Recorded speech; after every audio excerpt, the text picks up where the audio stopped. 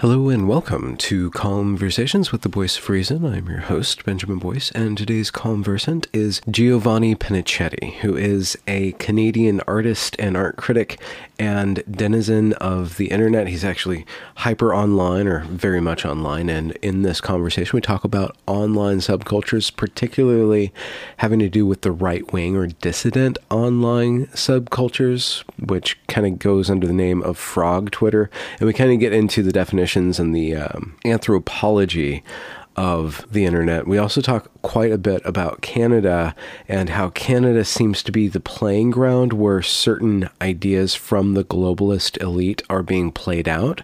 Maybe, maybe not, but it's really interesting. Gio is incredibly well read and highly respected within his sphere, and I'm glad to have him on my channel. And if you're interested in more of his work, check the links out in the description. He's a great writer and a very engaging speaker. So without further ado, here is Gio Pennacchietti.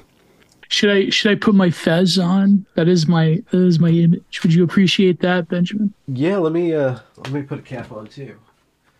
All right. I can do that. Oh, there we go. Oh, there we go. There we go. Nice. It is my marquee, but the black one though, not the red one. The red one has other spiritual meanings that I don't want to dabble with. But oh, really? Yeah. Well, the story goes that the Ottoman Turks slaughtered the Christians in Constantinople, and they dipped the fez in the blood. But the black fez, I guess it's all right. So it's a symbol of pre-Islamic, pre-Islamic Constantine mysticism. So that's probably Huh. I don't know, I always like the aesthetic. Plus, it hides a bit of the Norwooding. So that's Wait, but is there a spiritual significance? To the fez? Yeah, tons of. Yeah, of course. Yeah. Why? Because there's of the a great Robert mysticism? Seffer video on it, but Yeah. But that gets into hairy territory. He talks about the mid-century Germans and. Wow. Oh yeah. Let's get into it. Yeah, there's just so much hairy territory. Yeah, everything's hairy territory nowadays, but. Nowadays, yeah. Yeah. We're not streaming or anything, so I'm just going to cut in on the interview when it gets. Let me just start talking. It's very. I'm very happy to meet you. I'm very impressed by your work. You as well. How do you say it? The honor is mine. Okay. Is that how you say it? Yeah. Yeah. The honor's all mine. Yeah. The honor's all. Yeah. I'm very, very grateful for you to. Very grateful for you. Very gracious of you to invite me. So. Yeah. Hopefully, I don't know what we're going to talk about, but I guess. Well, I don't know either. Like I've been going through your stuff, like, and my mind just, I was sitting here, and right before I pressed open the meeting, I'm like, I have no idea where to start. I have that effect on people. No, yeah. Well, we could do the general introduction thing, I guess. It's always, sometimes on my podcast, it takes like an hour before we do that. So, yeah. Yeah. Well, okay. So I know your commentary is political on some way, shape, or form, and you're part of this loose band of misfits that I think of as like the dissidents. Mm-hmm. And there's different, and I think that they generally say that they're right as opposed to left. And there's a lot of like kind of in-group, out-group, specifically with the left. And then there's kind of like, but the right as a concept, I can't really get my head around it other than it's not left. I kind of understand that left is towards centralization and towards the current regime, or at least the current regime is using leftism in order to consolidate power. But what is the right? And then what I really want to get into with you is that can the right actually have an aesthetic of its own? And what would that be? Especially because you're an artist. Yeah. And wow, right into it. What's the phrase they use? Don't bore us, get to the chorus, right? So like every Corin song is a chorus song, I'm a huge fan of that, early 2000s chud culture, metal, pro wrestling. But anyways, yeah, those are great questions, Benjamin. Can I call you Mr. Boyce or Benjamin? What do you prefer? Benjamin's great, or Mr. Boyce, or Whatever it feels like to you. I trust I guess Benjamin, where, this, yeah. But no, that's a great question, because I think that it depends what you're talking about. I think by virtue, and I guess when you had the distributist on, my friend Dave, you talked about this. But okay, so before that, let's do the intro. This is kind of bothering me a bit, because I'm terrible with introductions in terms of getting to them. So yeah, I am, as you've alluded to, I'm an artist. By the way, kind of a rarity. My real name is actually Gio Pennacchietti. It's my real name and face. So many moons ago, I started as a writer. I started in what they would call quote unquote frog Twitter, which is, I would say, even before Trump in 2014, 2015. This was the reactionary blog people, but I was never fully anorex, because I'm more of a cultural writer. That's an art critic, if you will. Yeah. Because I'm currently writing a book on art criticism about art in the 21st century. So I had these high ideas about I want to be a writer. I'm not like those YouTube people. I'm a writer. I'm a theory self, which I am. I was just out of grad school, and I did my own art, and so then I started off with smaller blogs. I started off, actually, my first big breakthrough was I wrote this essay in grad school that mentioned who was popular on the Chan culture at the time, the video artist Nobody TM. And I had a correspondence with the head editor, and this was very obscure video art that had this early 2000s core website with Easter eggs everywhere that you could click on that led you down different rabbit holes of writing and videos. So I wrote an essay on this, and it was had a lot to do with because my expertise is kind of a rarity for people in the E-right or dissident right, being online, which is I'm more in the tradition of European continental thought and post-structuralism. And I started off with a lot of Eastern religion stuff. So, but by the time I went to grad school, I went to a pretty unique program here in Canada. So I had a knowledge and all this stuff that a huge swath of the right wing would be well, this is evil, which, a lot of it is evil, but that's besides the point.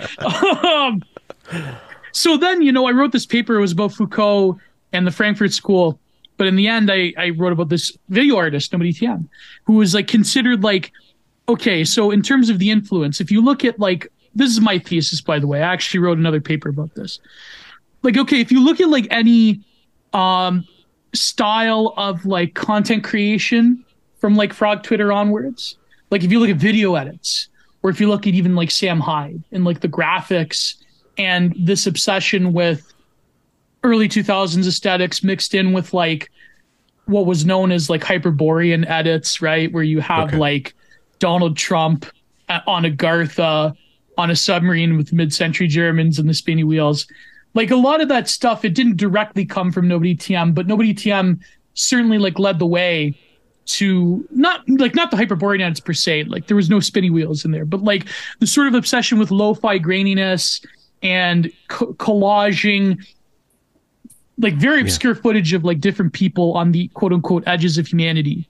And a lot of the video archives still on YouTube, but the site has since been nuked. So anyways, my essay was featured. I corresponded with Nobody TM, and my essay was featured on the website. It was on the front page. And I'm I was younger at the time, and I was oh my God, right? Your favorite artist wants to recognize you. That was huge. Yeah. And then that led to being, because a source was actually, he's gone now, he left, but he was a writer who had a website called Adam Wallace. And Adam Wallace featured because I featured one of his pieces of writing on Nobody TM in my article, in my essay for my critical theory program. So. And what year is this? This was 2014. Excuse me. Then I started writing for these magazines. The biggest one at the time, because there was a trend where people wanted to edit together all of these little reactionary blogs and have them centralized. So the big one I was a part of was called Thermometer Magazine, because I knew the editor, who has since fallen from grace. not to mention what happened, but there is some allegations with doxing, blah, blah, blah. But I was part of the original Thermometer magazine people. And like I had this, and that's what landed me on Twitter, because all my friends were on Twitter, and all of these writers that I respected, they're like, yeah, I like your stuff, Gio. Because I would write about, like, I had an article about like Pepe and Jordan Peterson. I had stuff like that. I mean, nowadays, it's probably cool, but like a lot of that stuff back in the day was fresh and new, and people were solidifying what I think, and this leads into your second question, Benjamin, which is like a weird form of aesthetic politics that the E-right has been engaged in. Yeah. Primarily through meme culture. And so a great resource, I don't know if I think you had her on actually. Maybe you haven't, but let me, I'm doing, do you know the book Kill All Normies? Redact All Normies, sorry, for YouTube purposes, Redact All Normies by Angela Nagel. And she got totally reamed by the political left for it. But like, I have it next to me because in the process of writing my own book. So yeah, like, what I would say is that, the meme culture of the frogs in 2016 was like our hippie movement. And, Joe Biden is sort of like, when the hippies woke up in 1971 and like Richard Nixon was president. But yeah, so I was in the background of all of this, right? Like it's interesting, because I think like what compelled me to use my real name and face was that, it was too linked to my artwork and my writing and everything. And I don't know, I felt the need that I couldn't hide, if you will. But other than that, like, I mean, nowadays, like now that so then what happened was hold on. Yeah, go. Sorry. Okay. I'm just rambling. Frog Twitter. Yeah. What is that? Oh my God. Okay. This is 101. Okay. So I guess Frog Twitter. I mean, I know that part of my audience doesn't even know what Theory Cell is, and I can only just take a guess at what Theory Cell is. So we got to clarify this, because you're talking, you're no longer in you're kind of poking my out. Bubble. Yeah, exactly. Poking out into this weird interim place that I've been. The frog ecology containment zone, the atrium. Well, theory, cell becomes a suffix. It originally comes from incel, femcell, where a cell is like a phenotype of something. Yeah. So like, again, these things originated as insults or memes, but then they take on a life of their own, where it's sort of like, how like the political left will use the term chud. Yeah, but that's not a chad. A chud is not a chad. No. So chud is kind of like old. Chud like comes from the 80s. Or no, I think like, in the 80s. Is it a derogatory term? Well, chuds are like sloppy subterranean beings, right? Okay. Right. Okay. So like the political left would use the term chud as a derogatory, like an unironic derogatory term for the sort of like stereotypical, how would you say, ignorant, xenophobic, trailer park, heartland right winger. Okay. But then over time, like the political right, uses chud as the term of endearment. So you have like Chud Jack, like all the memes of like the Chud Jack, and then Chud becomes part of like common parlance, right? Yeah. The guy with glasses that says the West has fallen, millions must be redacted, right? I can't get a girlfriend. The West has fallen. Millions must die. So Theory Cell is a take on like. So a cell would be somebody who's isolated or who's somehow a loser in a way, specifically with regard. Incel would be somebody who can't get sex and is frustrated about that. Yes, but then it's turned around though. When you get to Theory Cell, it's like somebody who is so in their head that they can only connect to other people through like super heady memes. Yes. Okay. Yeah. Yes. Exactly. You're 100% right. But I would say that we could talk about incels, because it's another object of my research for many years. Because, I think that like the term incel and even now femcell, to theory it, these are biopolitical categories, but I'll explain that, but I'll answer your question. Okay. So theory cell, gym cell, lit cell, someone who is like self-contained within their world, who can only really express a form of, how shall I call it, mediated socialization in this very distinct way. Okay. By mediated socialization, could we just say connection? Oh, connection's perfect. Yeah. Human connection. A connection that's distorted between the channels, right? Yeah. Huh. So a theory cell can only relate to things as everything becoming a grand theory. These are people because, like, you got to realize it's not just the political right. It's also the left online too. We're all failed grad students. Okay. We're all failed normies. I'm a failed grad student because I didn't, I applied for my PhD and I didn't get accepted. I should have tried harder, but whatever. I was told by my professors, like, Gio, do your own thing. My, great mentor of mine, he was my thesis advisor. He's like, Gio, you got to do your own thing, man. Academia is not worth it anymore. He got pissed off at the system. Anyways, so a theory cell is a take on, like, connection can only be had through an elaboration upon whatever niche academic topic that you're interested in. Okay. So, like, gym cells, like, gym cells, like, they're trying to looks-max through looks-maxing is good, but, like, but what I would say, Benjamin, is that when it comes to cell culture or, like, all of these meme terminologies, is that because of, the nature of the online world, there's an inherent ambiguity in terms of, are they positive or negative? Yeah. They're kind of in some between. I know, like, listen, this is another theory cell term. The spin thing, yeah. They're liminally in between. They're in between space. Yeah. They're liminal. Because, people can, like, take those terms as a form of identity and endearment and what Foucault called reverse discourse. Same with the chud, right? Chud is reverse discourse. Chud is like saying, yes, I am a chud, right? I am a giga chud. I have chuddish tendencies. So I think, like, it's very tricky because the way that people talk about things like the incel in popular culture and in media is very different from how they talk about themselves, or even the language of, like, oh, they talk about themselves. That is also another, I would say, biopolitical terminology, because now you're starting to view them as a sociological object rather than, like, human beings, right? Yeah. Like, and I know, like, a lot of people that are, like, millennial left people, they're like, be a decent effing human being and, like, touch grass. Yeah. But, the more I realized, and again, so in present day, let me finish. I didn't finish the introduction. So, but this is relevant because me and my friend Prudentialist, who is also on your show, we co-host so I have my podcast called Content Minded. That's where I interview people. And I do a show with Prudentialist called The Digital Archipelago. So we talk about this all the time. It's between my channel, Janner Productions, and his channel, The Prudentialist. And I also co-host with my good friend Catherine D, who you should have on. Did you have you yeah, I've had her. Yeah, she's wonderful. She is wonderful. Yeah. I'm new co-host of the Computer Room, and hopefully I won't be leaving her anytime soon like her other co-hosts.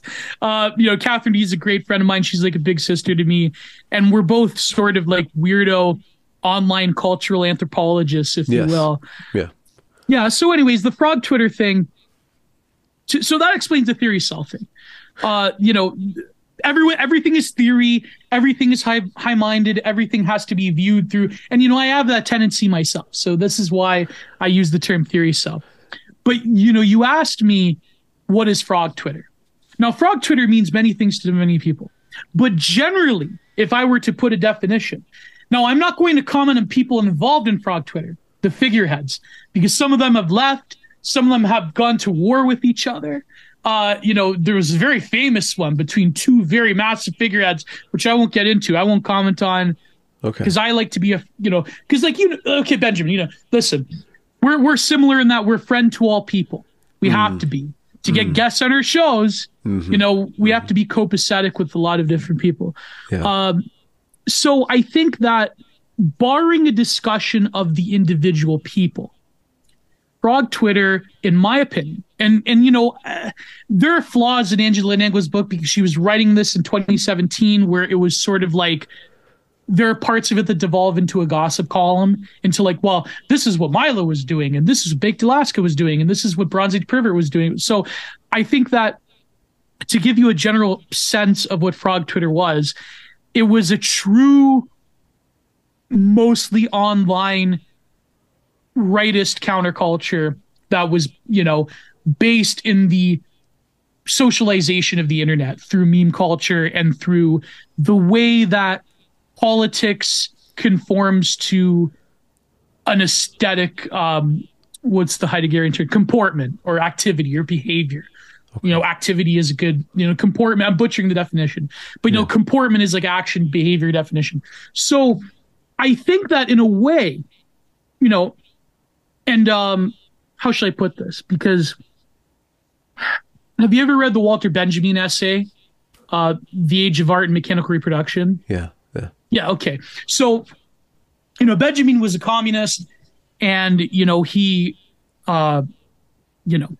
sunsetted as the Austrian painter regime was closing in. And he meant this negatively. But I think it's a good definition overall. And with the rise of Trump, there was like many, many think pieces that talked about this. Usually from like people like that write for the Atlantic or Vox, like, Ezra Klein and other people that were like more educated than the average polemicist. But they would write about how Walter Benjamin said that, when it comes to the distinction between fascism and communism or Marxism, when it comes to the work of art, he said that with communism, there is a politicization of the work of art, right? Soviet realism is a good example. Now, I would say that there's a whole tradition before Soviet realism, like the Silver Lake, Russian cosmicism, painters like Malevich, because another weird eccentricity of mine is that my art history background, as opposed to like, I would say the majority of the right wing, is like I'm interested in 20th century expressionism and abstract expressionism and basically like modernism, modern art. That's like my thing, right? Yeah. And so as opposed to what? What would? Oh God, as opposed to like neoclassicism or the Renaissance. Like I have friends who were very good at that, but to me, I always loved like the New York school, the what do they call them? The Southwest or the Northwest school before the abstract expressionism, which is painters like Mark Tobey and Morris Graves, who like went to Japan and other places in the 40s, and they like learned about like literati painting and stuff like that. And like when I started doing art, like I transitioned more into like landscape painting, and now I do like what I would say general expressionism, which is with figures and with thematic paintings, and I'm also a printmaker as well. But like I start off with abstract expressionism. I love the New York school, and people think, wow, this guy is like on the political right, and he loves the New York school, the evil CIA artwork, Okay. Like Jackson Pollock and big fan of like Milton Resnick and stuff. People on the right wing dislike that because it's anti-aesthetic, or because it's deteriorating or slandering higher ideals. It's like non-ideal or absent of ideal or anti-ideal. And there's huge ideal, but it's not representational. Okay.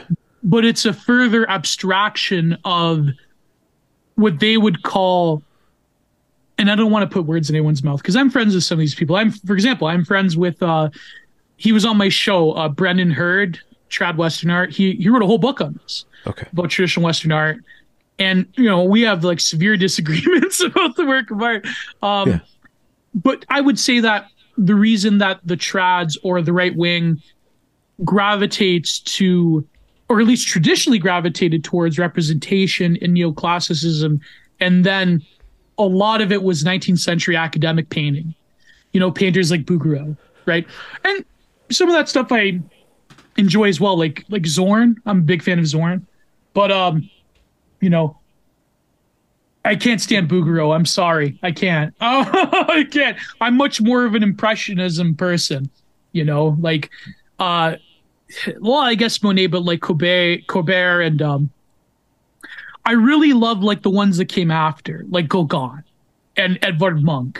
Edvard Munch, if you want to talk about like real OG incel art, I mean, that's Edvard Munch, right?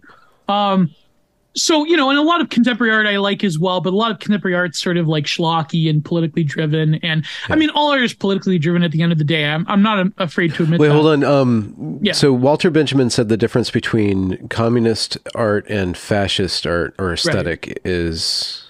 Well, sorry. I'll get to that. I'm very sorry. Okay. I'll get to that. I know I go in circles. I'm everywhere. I'm fat guy full of energy. Okay. I'm a weirdo. Look at me. I'm a weirdo. Okay. I was fatter before a few years ago. I'm trying to change. I'm changing that. I'm lifting weights. Maxing? Oh yeah. I'm looks maxing.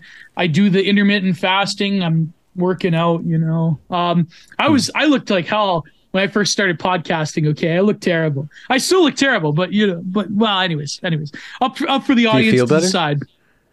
Oh, I feel way better. Yeah, I feel way better. My life has changed upon turning 30. I found a woman who loves me.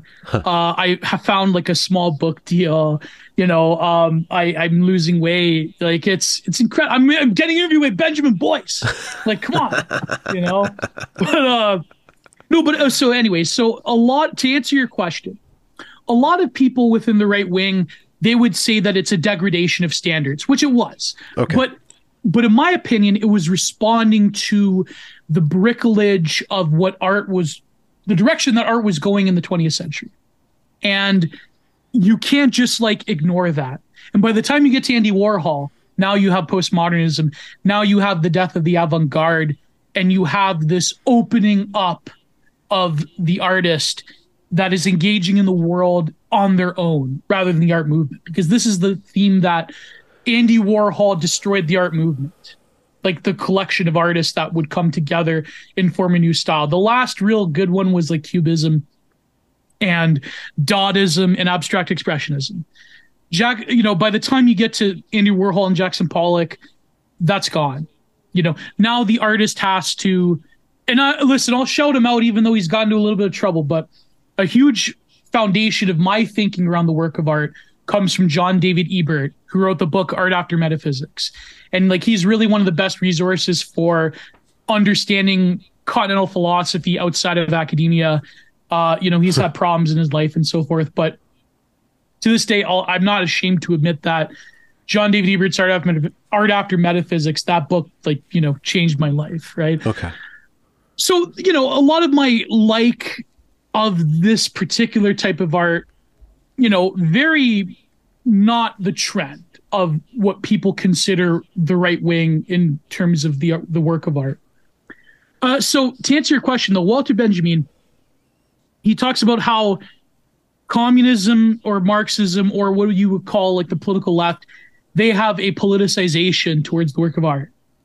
But the political right, and this is largely true, even if you want to take it as a positive or a negative, most people in academia take it as a negative, of course. They would say that when it comes to the right wing, there is an aestheticization of politics, where politics becomes like the work of art in general. Now, this is how you explain frog Twitter. This is how you explain Trumpism. And yeah, this is how you also explain the Austrian painter regime, right? Not to say that there's any correlation. Well, there's a little bit, but like, I'm not going to lie, there's kind of a little bit there, but not that people's view of history is so distorted and skewed that, we're just talking about ideas here. Not to say I endorse anything, okay? I'm liberal. No, I'm not. I'm not liberal. But let's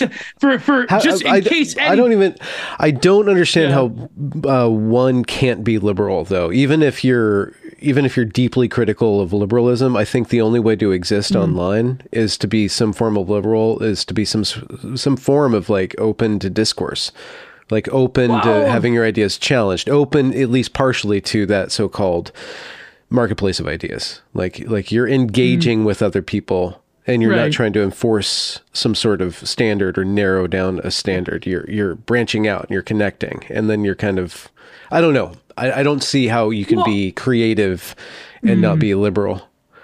No, see, that's the problem though. But see, that's the problem, is that now if you look at history of the work of art before the 20th century, a lot of artists you would say are not like quote unquote liberal in the current popular imagination, right? I think what you're talking about is, I know it's like a meme term, and I don't exactly agree with like breaking everything down into like quotidians, but what does Jordan Peterson say? High openness, right? Yeah. High openness, okay? Like, now I would say that, and someone like Dave would give you a better answer than me, but I would say that when it comes to the popular imagination, this is like the little trick that contemporary liberalism has done, is that taking its roots within the classical liberal tradition. And, you know, people like Paul Godfrey talk about this way better than I can, that, you know, the original version of liberalism was sort of like high openness, or rather openness to a society driven by ideas that can more or less haggle with each other. And I think that the contemporary imagination, when you say something like, well, you kind of have to be a liberal nowadays, I would say that you should divorce the ideology of the contemporary structure of liberalism with a high openness and a willingness to entertain certain ideas, because the willingness to entertain certain ideas goes back to Greece. And, you know, they certainly was a different form of democracy and the foundation of liberal thought than what we have. Right. So those things are different. But I would say that the distinction that Benjamin makes is very important, because, and this goes to like, and to reiterate that the more communist you are, the more you will politicize the work of art, and the more fascist you are, the more you will aestheticize the political. Yeah. Or you would treat the political as if it was an aesthetic project. Yeah. Which, you know, I mean, yeah, that's, I'm not going to lie. Treat the work of art as a political project. Or no, rather politics becomes an artistic project. Yeah. And then the inverse of that, the art becomes a political project. Yes. Yeah. That's what, And so, you know, Benjamin, what people don't get is that, you know, and there's a lot of writers on the political left who do a good job of this. There's a lot of art critics like Paul Foster and people, Donald Cuspin, people like that, Arthur Danto, that would say that, you know, Benjamin, what people don't get is that he wasn't lamenting, right? He was saying that there's new possibilities within art being divorced from what he called the aura, which is like the cloud of originality of the work of art. And he said that, well, with mechanical reproduction, now we have digital reproduction, which he could have not have foreseen, but maybe he did. Who knows? There's a lot of crazy cosmic coincidences in people's writing. You know, you would say that because it's divorced from the originality of the artwork, from, or like the uniqueness. By originality, you don't mean just like novelty or freshness, but like the isness of that one particular piece 100%, existing once. Yeah. Exactly. Yes. Yeah. The isness that is wedded to the artist as genius, right? Okay. Yeah. Creating that piece of art. Walter Benjamin says that now that reproduction has divorced us from that, now there's all sorts of possibilities for the political left to, you know, stage society in such a way, and agitprop and so forth. But he's saying that the regressive or reactionary tendency is to say that politics and all of society within its root is an art project, is something that can be created to the will of not just an ideology, but sort of like the charismatic person that comes about in times of crisis. And Walter Benjamin is saying, well, you know, the mid-century Germans were exactly that. Yeah. And, you know, a lot of people in contemporary left, they say that, well, Trump, and this is where I would agree, actually, but I would say that as someone with political right, I would say it's in the affirmative rather than the negative, is that, you know, Trumpism, which came about during the frog Twitter thing, would be like, not exactly to say Trump is like, you know, the Austrian painter, but basically he managed to take an aestheticization of political discourse to his favor through meme culture. And really, Trump, you have to realize, you talk about frog Twitter, or the frogs, the dissident right online, the online right, the e-right. What was Trump before he was the president? Trump was the best poster. He was like, you couldn't get around it. Even people that hated him, you had to, like, he had a godly posting ability. Like any phrase you could think of, like, you know, Coca-Cola is upset with me. I'll still drink that trash anyways. Like, like a nipples or Barney Frank nipples protruding through his blue shirt in the Senate floor. Disgusting. Good morning. Good Christmas morning, even to my haters and losers. Yeah. Like he just had a godly posting ability. And I think that Trump as a poster is what galvanized the spirit of youth culture, breaking the mold of youth culture being left wing predominantly. Yeah. And creating a youth. Okay. Yeah, a right of center to right wing version of youth culture. Yeah. And this is how Frog Twitter comes about. Frog Twitter is the aestheticization of that political discourse through memes, through edits, through posting. Right? The poster. And this is what was the hippie movement. And you are, and to anybody who's just listening in who has no idea, there is a certain specific meaning to the word post. And now it comes from like posting on Twitter or just saying a statement out there. But posting, it's an art form, and it's encrusted with liminality, with ambiguity, with polysemy or multiple meanings going on. Where it's not just, you're not just trolling. You're not just exciting. You're not just playing to your haters. You're also it's like there's a performative quality to it. There's a whole bunch of, you could probably write a whole book on what you mean by people have. Post. I mean, I'm trying to, but okay. The post. Okay. There's also weaponization of irony. That's a big thing. Yeah. The weaponization of irony. Or what people call new sincerity, or what do they call it? Well, they used to call it new sincerity. Used to call it new sincerity, but now they call it like there's many terms for it. Like some terms are not as apt as other ones, but there's sort of like you're saying something that has truth in it that you actually believe, but you're saying it in a creative way. You're saying it with a hint of irony that gives you a sort of ambiguity as to what you're meaning. Yeah. There's sort of like a tongue-in-cheek, like you're hinting at something, and a lot of it's just to evade censorship, because the hammer really came down on us after 2016, right? So a lot of it, and there's like people like there's bread tubers that have whole like video essays about like what's that one guy? I don't want to name them. Who cares? There, but there's some of them that talk about the alt-right, quote unquote. Yeah. And, the alt-right's an older term that's no longer, but they would say that, they're weaponizing irony, and there's this like radicalization pipeline.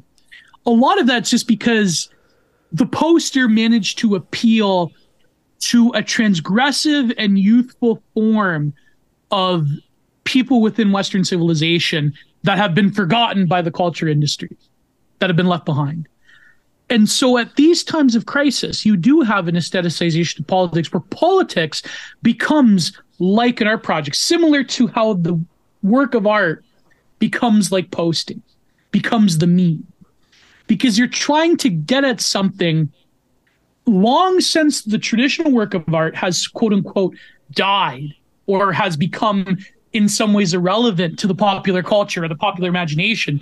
Now the poster takes the mantle of trying to, what did Theodore Adorno, and again, Theodore Adorno is like, one of the Frankfurt School people that the right wingers, they hate, but he wrote this book called Aesthetic Theory. He talks about how artwork becomes autonomous. Now that artwork is no longer wedded to the patronage of, say, religion or even the state, now the work of art can stand outside of the social order and can pick apart its various foibles and hidden meanings, or even the way that we think about formulating thoughts within society, especially when it comes to politics. What Deleuze called the image of thought, how you think about thinking. The poster critiques how you think about thinking of any political issue, right? How thinking gets formulated. And it just so happens that the E-right was good at it. You know, I mean, there's problems nowadays. Like there's sort of like, a lack of energy for a variety of reasons. There's posters that sort of like lost the mandate of heaven, if you will. But there was this energy around 2016. There was this movement that of these like, largely millennial and Zoomer young men who were fed up, but who had a form of creativity, who couldn't make it in academia for a variety of reasons. Maybe I'm just telling on myself, but they found, and because they were outside of that system, they didn't have to obey the rules of decorum, such as exactly. Trump's posting was mostly, well, a large part of Trump's posting was violating decorum. And I think that there could be a case to be made that this phenomenon of Trump derangement syndrome, or TDS, that infects the elite is speaking to a deep insecurity that they have, that the culture's moving away from them, that they don't have control, and that all the rules that they obeyed and the forms that they took upon themselves don't mean shit. Right. Because they can't control it. Trump leaks out of that. Yeah, 100%. Now, to be totally nuanced, though, about that point, I agree that I recognize that there's limitations with that, because then the E-right themselves creates their own form of orthodoxies, and there's sort of like, well, that's the fear that the lurking fear. Like, what if it does crystallize? What if the right does take the reins of power? Will the creativity and the energy that brought it there be drained out by the stolid orthodoxy once it's put in place? Oh, there's a fear with every movement. Yeah, that is one of them. I'm less fearful of that. I'm more fearful of, figureheads themselves that create cults of personality around their posting, around their content. And then from there, it becomes very insular and focused on the inward politics of the quote unquote, this thing of ours. And I think that there is a danger in that. Now, I would say, of course, we all want political power. And I think Trump was a recognition, to your point, Benjamin. Trump was a recognition that, I know it gets vulgarized, but let's say the Schmittian friend enemy thing, that's a reality, and that we can't go back, because there's no back to go to in terms of decorum and liberal civility and working bipartisanship. Those things are lies. They were damn lies, actually. And in the Republican Party, or here in Canada, the Conservatives, they're just as much a problem as any liberal quote unquote elite. So I think that Trump recognized that. Maybe he didn't recognize it. Let's face it. A lot of things he did was very unconscious in a way. Or rather, the people that found meaning in Trump and Trumpism, they recognize that the politics of what we envision of Western civilization being full of civility and discourse and a free debate of ideas, that this was not only is this no longer in service of people, but it was a lie to begin with. And actually a form of left liberal managerialism takes the reins, and that becomes the orthodoxy. And the way that they weaponize discourse, that becomes how you portray, how should I say it? That becomes how you inform thinking around politics, right? You have to go behind the discourse and see how the things are formulated. Even I would even say culture war distractions, whether it's, I don't know, Dylan Mulvaney, or a lot of gender war discourse, a lot of what's the recent thing, the body count thing. Those things matter in the abstract of okay, this is where civilization is going. But the clever trick is that when you wed yourself to these moment to moment issues, that becomes silly. It becomes silly What becomes silly? Well, talking about Dylan Mulvaney and Bud Light, or Yeah. But I would say that the reason they're so seductive is because they get at very deep and real political issues, but the ephemera of the quote unquote culture war, the moment to moment issue, whether it be Bud Light, or body counts of women, or what standing ovation to a Ukrainian Nazi. Oh, yeah. That stuff. It's red meat, right? Now it does get to a real issue, and I talk about this in my book that's forthcoming. It gets to a real issue, but the problem is that when you wed yourself to focusing on that moment to moment discourse, then you have a lot of problems. Then you have a lot of coal. Then you're just posting coal. You're just like, you're posting inanities that we all know, right? Like, okay, the issue about the Canadian Parliament, okay, like a lot of conservatives, like in Canada, a lot of like the Ezra Levant, rebel media types, they're like, yeah, see, like the left, they're the real Austrian painters. And don't you know that in Ukraine that they worship Bandera and all that history with the war. And I would say that, the issue is like, to people like Justin Trudeau or people that handle him, like Chrystia Freeland, who, by the way, was actually related to a top advisor to Bandera, right? And for those who don't know, Stepan Bandera was the Austrian painter emissary in Ukraine at the time. But then, like, I think he was even too radical for them, and they sort of like kicked him out. But but a lot of these like far right battalions in Ukraine, Stepan Bandera become, especially in Galicia, that particular part of the far right in Ukraine, Bandera becomes like their symbol, right? We all know the names like Azov Battalion, Kraken Battalion, right? So, but that's neither here nor there. That's a whole other issue, the Ukrainian war. But the point being is that, like, when it comes to Justin Trudeau and Chrystia Freeland honoring someone who is in the Grenadier Galician SS, it becomes like this gotcha, right? But to me, and I had this Telegram rant about it, to me, the real issue is not like, boomer conservatives, because a lot of it's like, the boomer truth regime of like, no, you're an Austrian painter. No, you're an Austrian painter, right? Oh, the real issue is that there is like a very like weird postmodern retconning of history where the past really doesn't matter.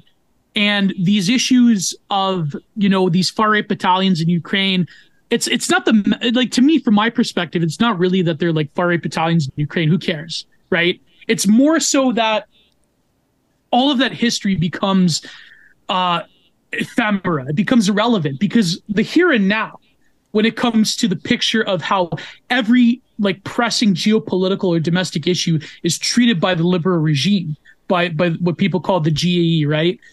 The global American empire, but also it means, GAE is like, gay, right? The gay. Okay. Yeah. Yeah. That's global homo. Yeah. Funny little, trick we use. The real issue is that like, it becomes like the marvelization of discourse where like anything Ukraine is like a morally good thing because Russia is evil. And in fact, Russia is the Soviet Union, but the Soviet Union is now fascist instead of communist. So you have like this weird, like liberalization of like the Cold War, of like Cold War politics and like the moral panic of the Red Scare. Now it's like the Brown Scare. That's the Curtis. And I'm critical of Curtis Yarvin, but like, he calls it correctly, the Brown Scare. Right. And that like Russia is like funding global fascism, blah, blah, blah. Right. Like I've had friends who have been accused of being funded by Russia. Right. I've been accused of being funded by Russia. Like, listen, if I was Dark funded money. by Russia, I would be living in the States right now next to my girlfriend. Okay. Like I would, but the point being is that, yes, it's ridiculous. It will fade into irrelevancy. Nothing will happen because, of course, in Canada, when it comes to the state-funded media, discourse is designed to terminate, especially under Justin Trudeau. So this thing is going to go nowhere. Discourse is designed to terminate. It's like your mission, should you choose to accept it, ... This message will self-destruct in 12 seconds. So 100%. Yes. So during the Trekker convoy, a very suspicious Nazi flag can show up and get a perfect photo op of it. Yes. And then that can be used in the media to pin those two things together. But then when the Liberal Canadian Parliament gives a standing ovation for an actual member of the Nazi Party, or at least he used to be, that won't stick. The terms of thinking that hypocrisy or accusations of hypocrisy have any weight whatsoever is a failed, what you would call boomer truth regime. Boomer truth regime. It's just, that is not how the game is played. Yeah, well, I should point out that that's the term that Academic Agent uses. But it's a good term, though. It's a good term.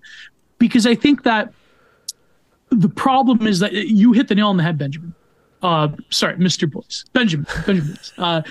You hit the nail on the head, because the sort of like call of hypocrisy, that just weds you to the same culture war ephemera. It never goes anywhere, because like you're just pointing out hypocrisy to the regime, you know, and I think even Dave said this on your show, like to the regime, like hypocrisy doesn't matter at the end of the day, because when you control the way in which not only do people filter news, but the way that people fundamentally filter their beliefs around politics, then it's not really hypocrisy to them.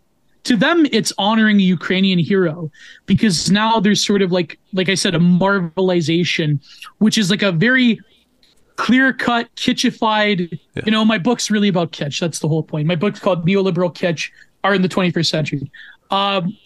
There's sort of like a kitchification of discourse, where there's a very stark, you know, we're all aware of it. We're all aware, but we're aware that we're enjoying it.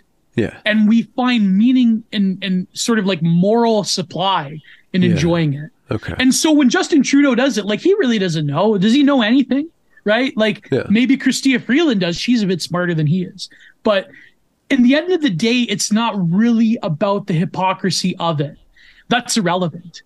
It's more so the humiliation ritual of the fact that they can do this, but yet they can like, and by the way, you know that photo you were talking about with the trucker convoy?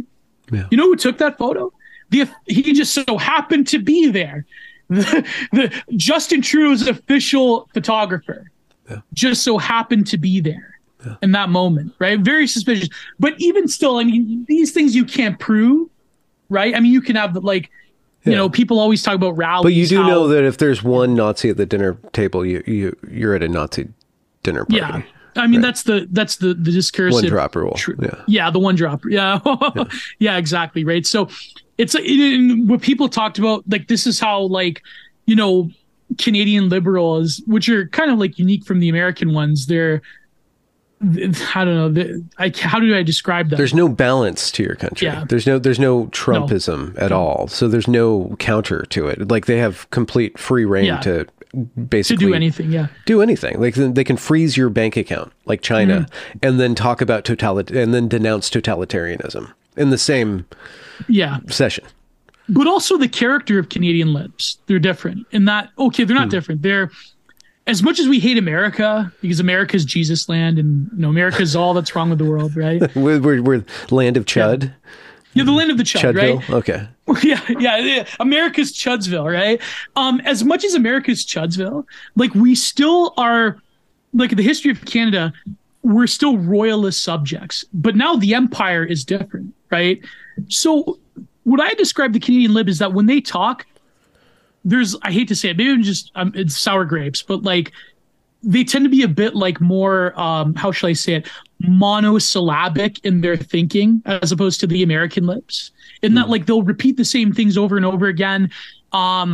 They always, like, they have very boomerish tendencies of, like, thinking, where they'll have, like, they all have the same, like, Canadian flag next to the rainbow flag, next to the Ukrainian flag, next to, like, 5 times needle, which means like 5 times sacramented, as we called it during the Covidian era.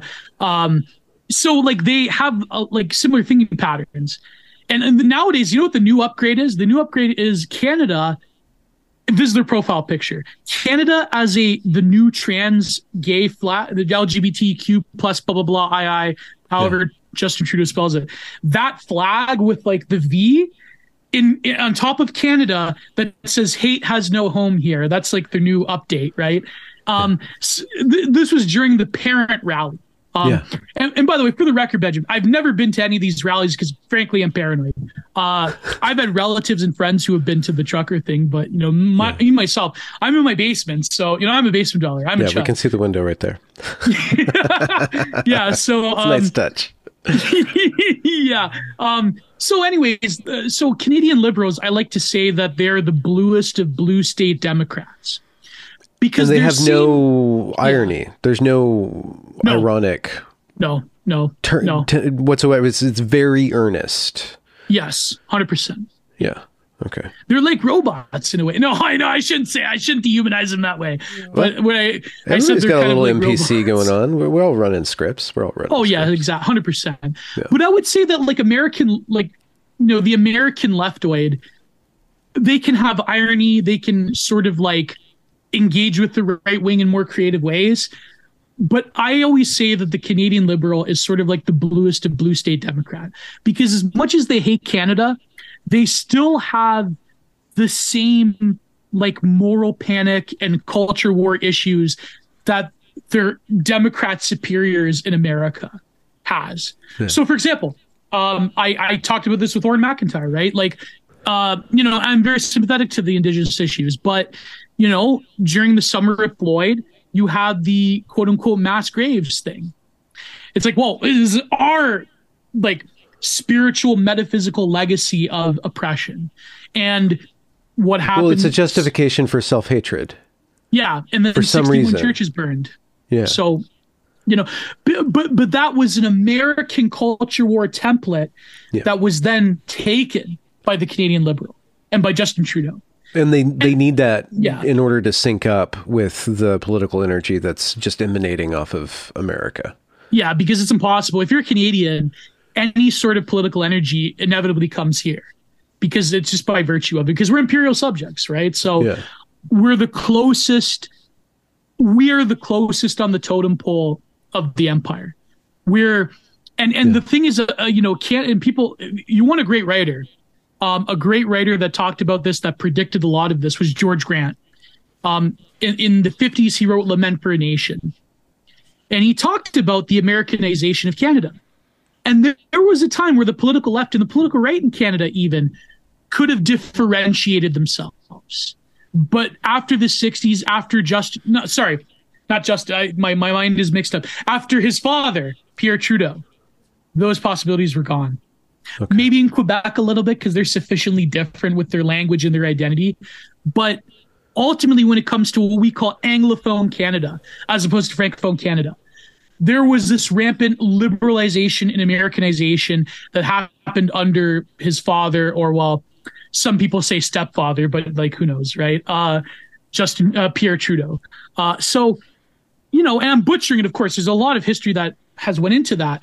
But George Grant, more or less, and he predicted, he said, well, Canada used to have a tradition of, when it comes to political right, Canada used to have a tradition of high Toryism, which is kind of like the wedding of social conservatism with what people call economic, quote unquote, liberalism, right?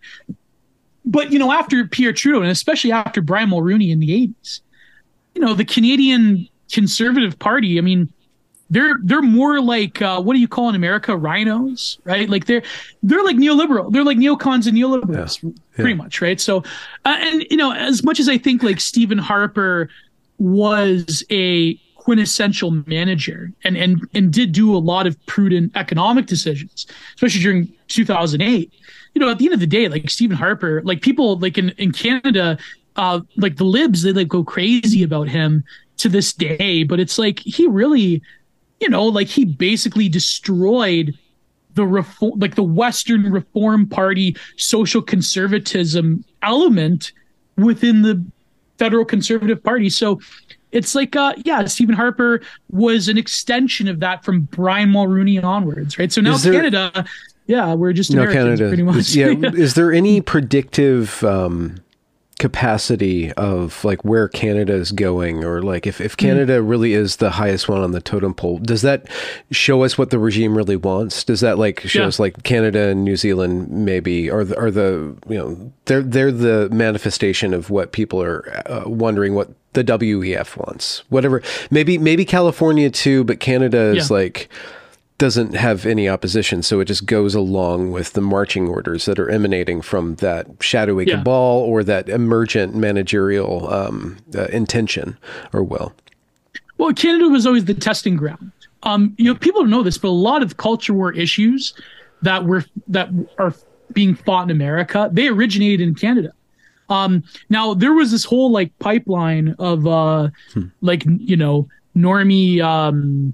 what we like to call alt-right back in the day influencers, people like Gavin McGinnis and Lauren Southern and all of them, they started off with Ezra Levant. He was the one that like fed them to America, because if you're like to the right of Justin Trudeau, you go to America. Like, I have largely an American audience, right?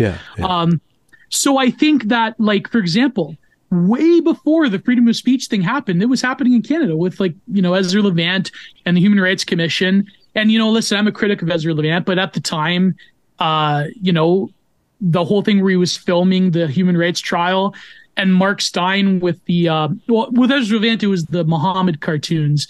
Now, I'm critical of like the anti-Muslim thing, obviously. In North America, in Europe, it's way different. But like in North America, the anti-Muslim thing was sort of like, overplayed. But in Europe, it's a real issue with the migrant crisis and so forth.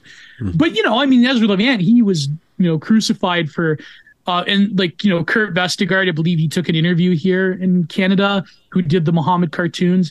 And then Mark Steyn was brought up when he wrote America Alone. I read that when I was like 13 years old, nowadays I see the limitations of it. I think that, Mark Steyn and Ezra Levant, they still have like a fundamentally like neocon view of a lot of these issues.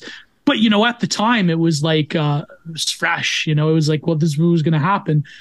So I think when it comes to freedom of speech issues that happened in America, post Gamergate, like a lot of this stuff originated in Canada. But I would say, to answer your question, what happened, it's funny you ask this question because recently there was this like meeting of like global progressive leaders or whatever.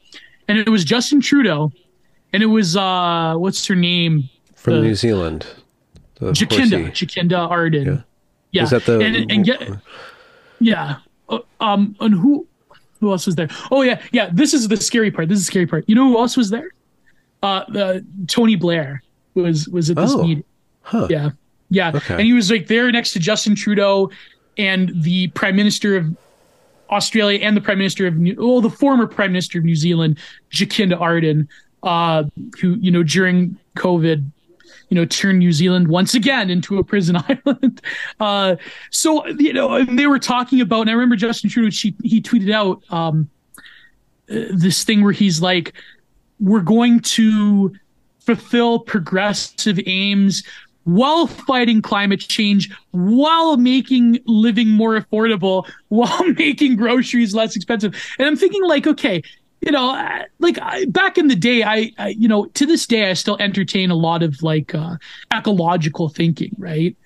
I'm thinking like, okay, from the perspective of environmentalism, how can you lower the cost of living while fighting climate change, while instantiating whatever nebulous term that is progressive social policy, which really just means censoring freedom of speech, which means that, we have to go after the chuds and the radicalization pipeline. And, Trudeau with his new Canadian content bill, what's it called? Bill C-18 or whatever. Yeah. And who knows, maybe I will get promoted because I'm Canadian content. Nah, not really. I'm not going to get the Trudeau Canadian content bucks anytime soon. Let me tell you, right? So it's very interesting that you ask this on the heels of this meeting. And of course, with the whole thing where Zelensky, for YouTube, sorry, Zelensky coming to Ottawa and honoring this Grenadier, Galician Waffen SS officer, right? Like all of these things, they are, and of course, the Sikh issue. This another thing recently. Me and Prude talked about this last week. Like, it's sufficiently away from Washington, but it's within the galaxy of Washington. Okay. And I mean, they're only like 6, 7, 8, 10 hours away from each other, Ottawa and Washington, right? Yeah. So and what's that telling us then? What, if there's a predictive power? Oh, 100%. Yeah. No, you hit the nail on the head. There's a predictive staging that happens in these other Anglosphere countries. And now Britain, I hate to say it, is also one of them. Because in a lot of ways, like the things that are happening in Britain, they're worse than Canada. And like, hard to believe. But they recently passed. There's British friends of ours that are content creators that might get affected. Like Morgoth and Tom Roswell. Survive the Jive. Like just off the top of my head, right? Like these people, they're in serious danger right now because of this online hate speech bill that got passed. So in America, what's interesting is that Canada, the future of Canada, and no, this is a Canada stream. We forgot to talk about the work of art, but we'll get to it. Sorry, when I get excited, I talk a lot. So that's fine. That's what my show is for. Yeah. So okay, let me calm down a little bit. Okay, so Canada, right?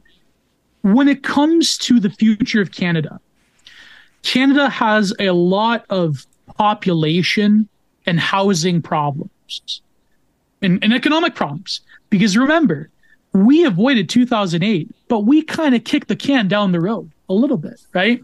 Not a little bit, a lot. So when it comes to like the fact that if you're a millennial like myself, or if you're a Zoomer especially, you'll never be able to afford a home ever, right? Or you'll have to live in some quasi-communal living like a lot of these migrants that Trudeau brings in does, the way they do. In Europe, the housing market, I mean, that's a sealed deal, economically. And I have European friends that tell me. And so Canada, I think, has two options. Canada can become kind of like a smaller European country where, like, there's tourism, there's sort of like, back in the day, back in the 1950s, there was this great interview with Marshall McLuhan in the CBC, our state broadcaster. And a lot of people don't know this, but Marshall McLuhan's Canadian. Well, was Canadian. He unfortunately passed away. The great media theorist, you have to study Marshall McLuhan if you want to know what's going on, right? With media and communications. Yeah. He had this brilliant interview where he said that Canada has an option to view life from the slow lane, that we are largely a agrarian population that could, at the time anyways, that could just basically opt out of the machinations of the global empire, right? Like he was referring to America even at that time.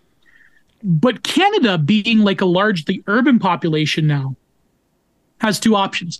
You can either recognize that you're kind of like a smaller European country with a huge landmass, and you could like revamp social institutions like universal health care. You could limit immigration. You could kick a lot of them out. You can realize that there's certain problems with the way that housing is connected to immigration, with the way that Trudeau has handled things. You can say that, Canada, we cannot afford to be America light, in other words.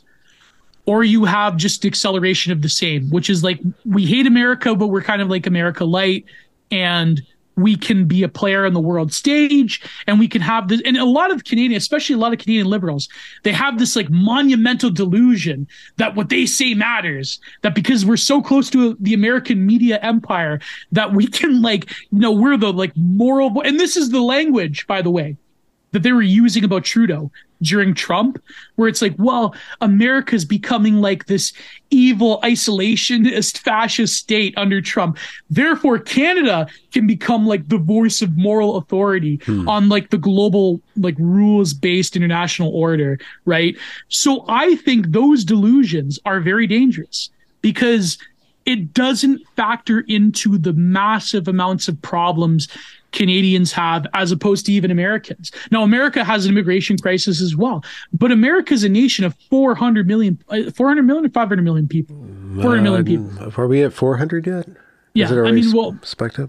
The real numbers is sort of, it's funny, but let's see, 400 million people. Okay, so with that in mind, if Canada is kind of the paragon of what the global empire is promising, or at least like it just seems like it's just doing all this weird stuff with Trudeau. You're like, how can you get away with it? They get away with it because they can get away with it, and they're going to continue to get away with it.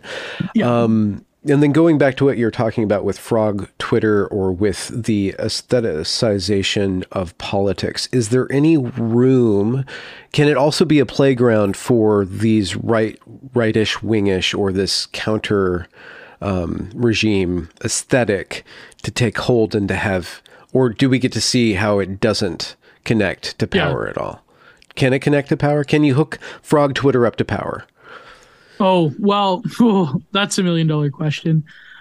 In Canada, I think that, there's a lot of very well-funded leftist activist groups that I will not name. But, they have this theory that there's like this pipeline of like, dark right-wing American money coming into Canada. And I think a lot of this is because when you're a Canadian, you need American, like either conservatives or people on the right to like signal boost you just by virtue of it, right?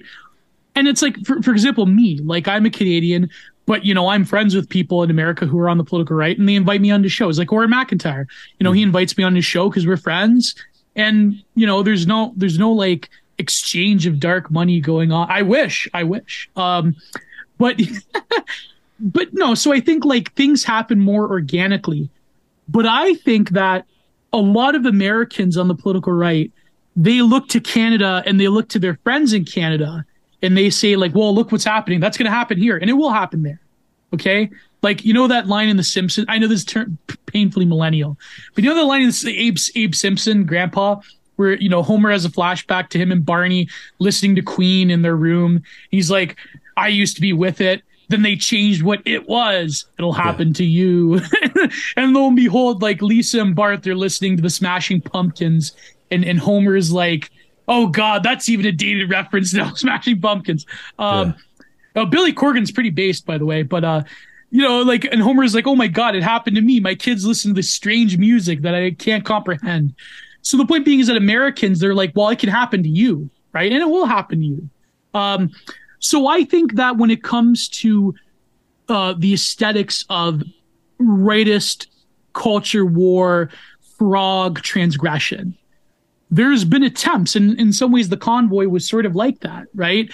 But the Convoy was much more of like an innocent attempt at it that was immediately crushed, but it has created, I think, an effective template of protest against a managerial regime, which is through stasis, which is through the grinding down of vital services in a passive and peaceful way.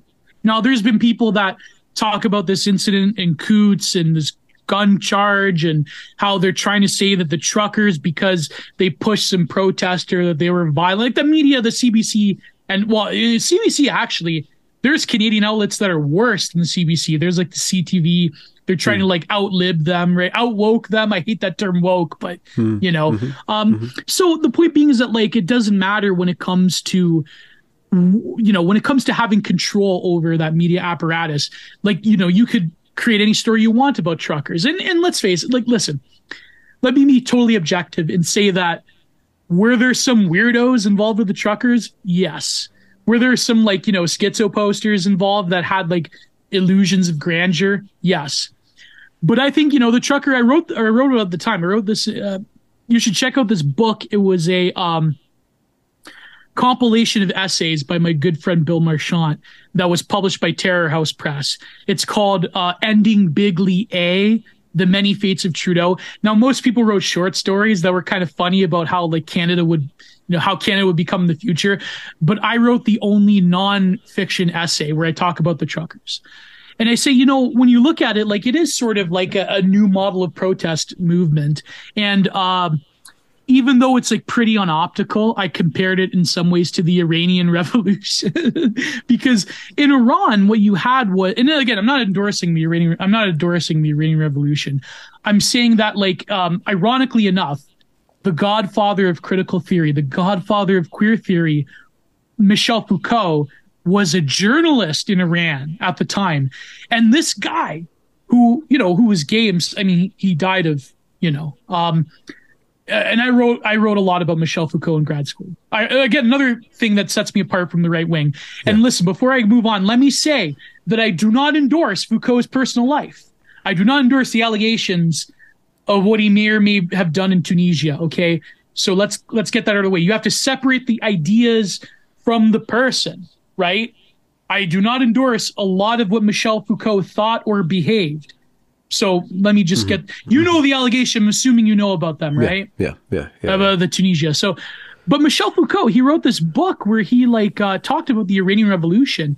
Now, of course, he later on admitted that, listen, these are terrible theocrats that probably want to, they would throw me off a building. Or trans. But he said, oh, yeah. So, but, at the time he said that when it comes to the Iranian Revolution, and again, let me say that most right-wingers do not talk about this, right? Most right-wingers do not endorse Iran. So I'm just saying this purely theoretically.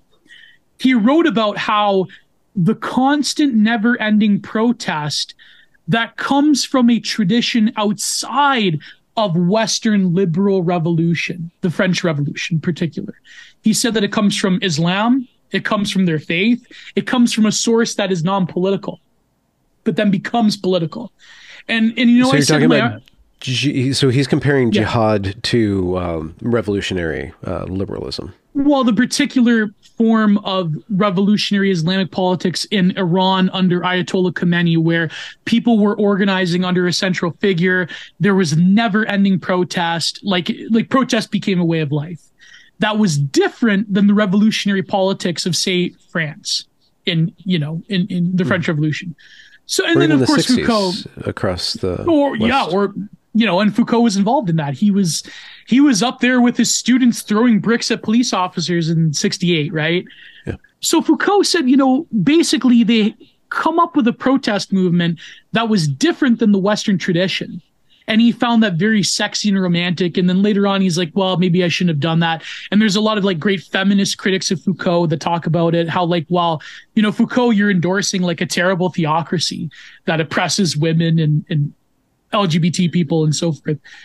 But the reason I compared the two is because it's not that they're the same. The people that were in the trucker protest, they're not theocrats. They're just normal people, right? They're a lot of Sikh truck drivers were in the protests, right? Mm-hmm.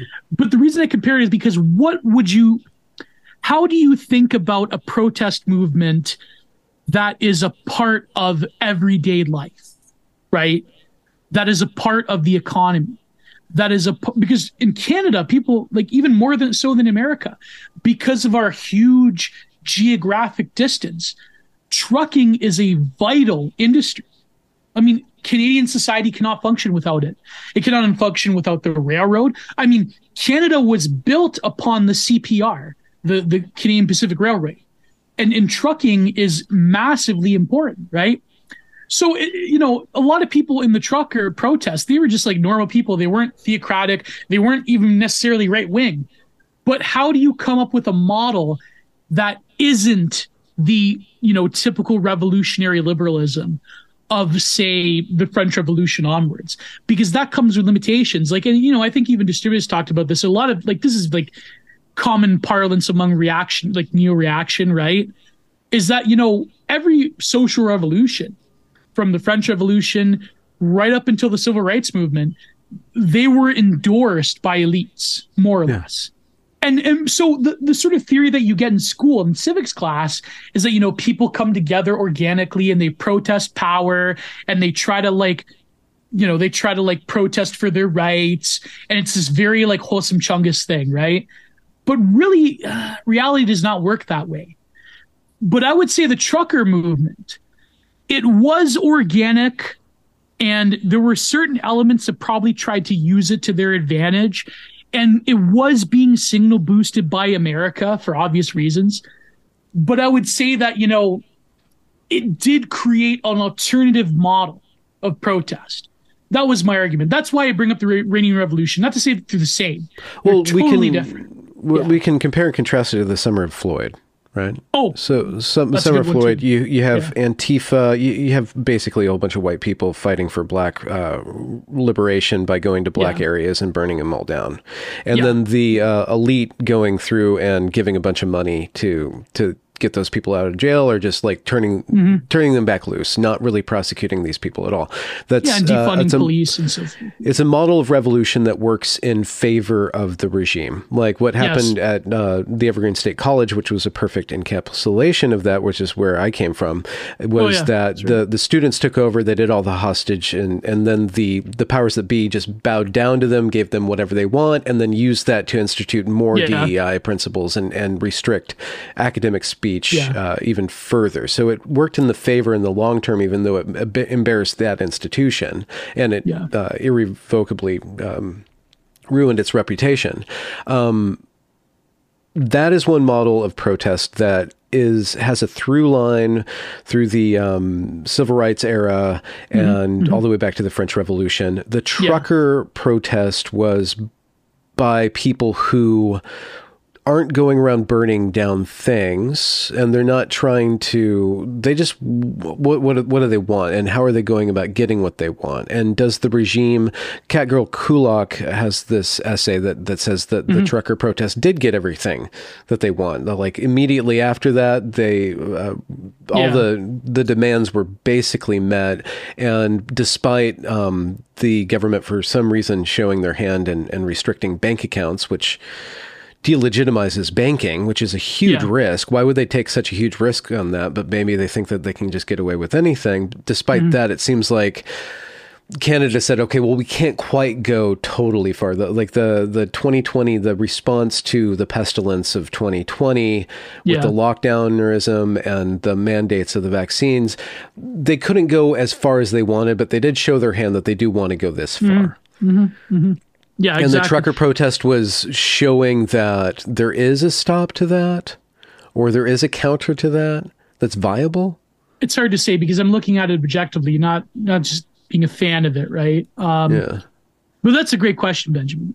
Because, like, okay, so the reason I bring up Iran and the reason that you brought up the Summer of Floyd is that we're looking at things objectively from the standpoint of an academic would, or a sociologist.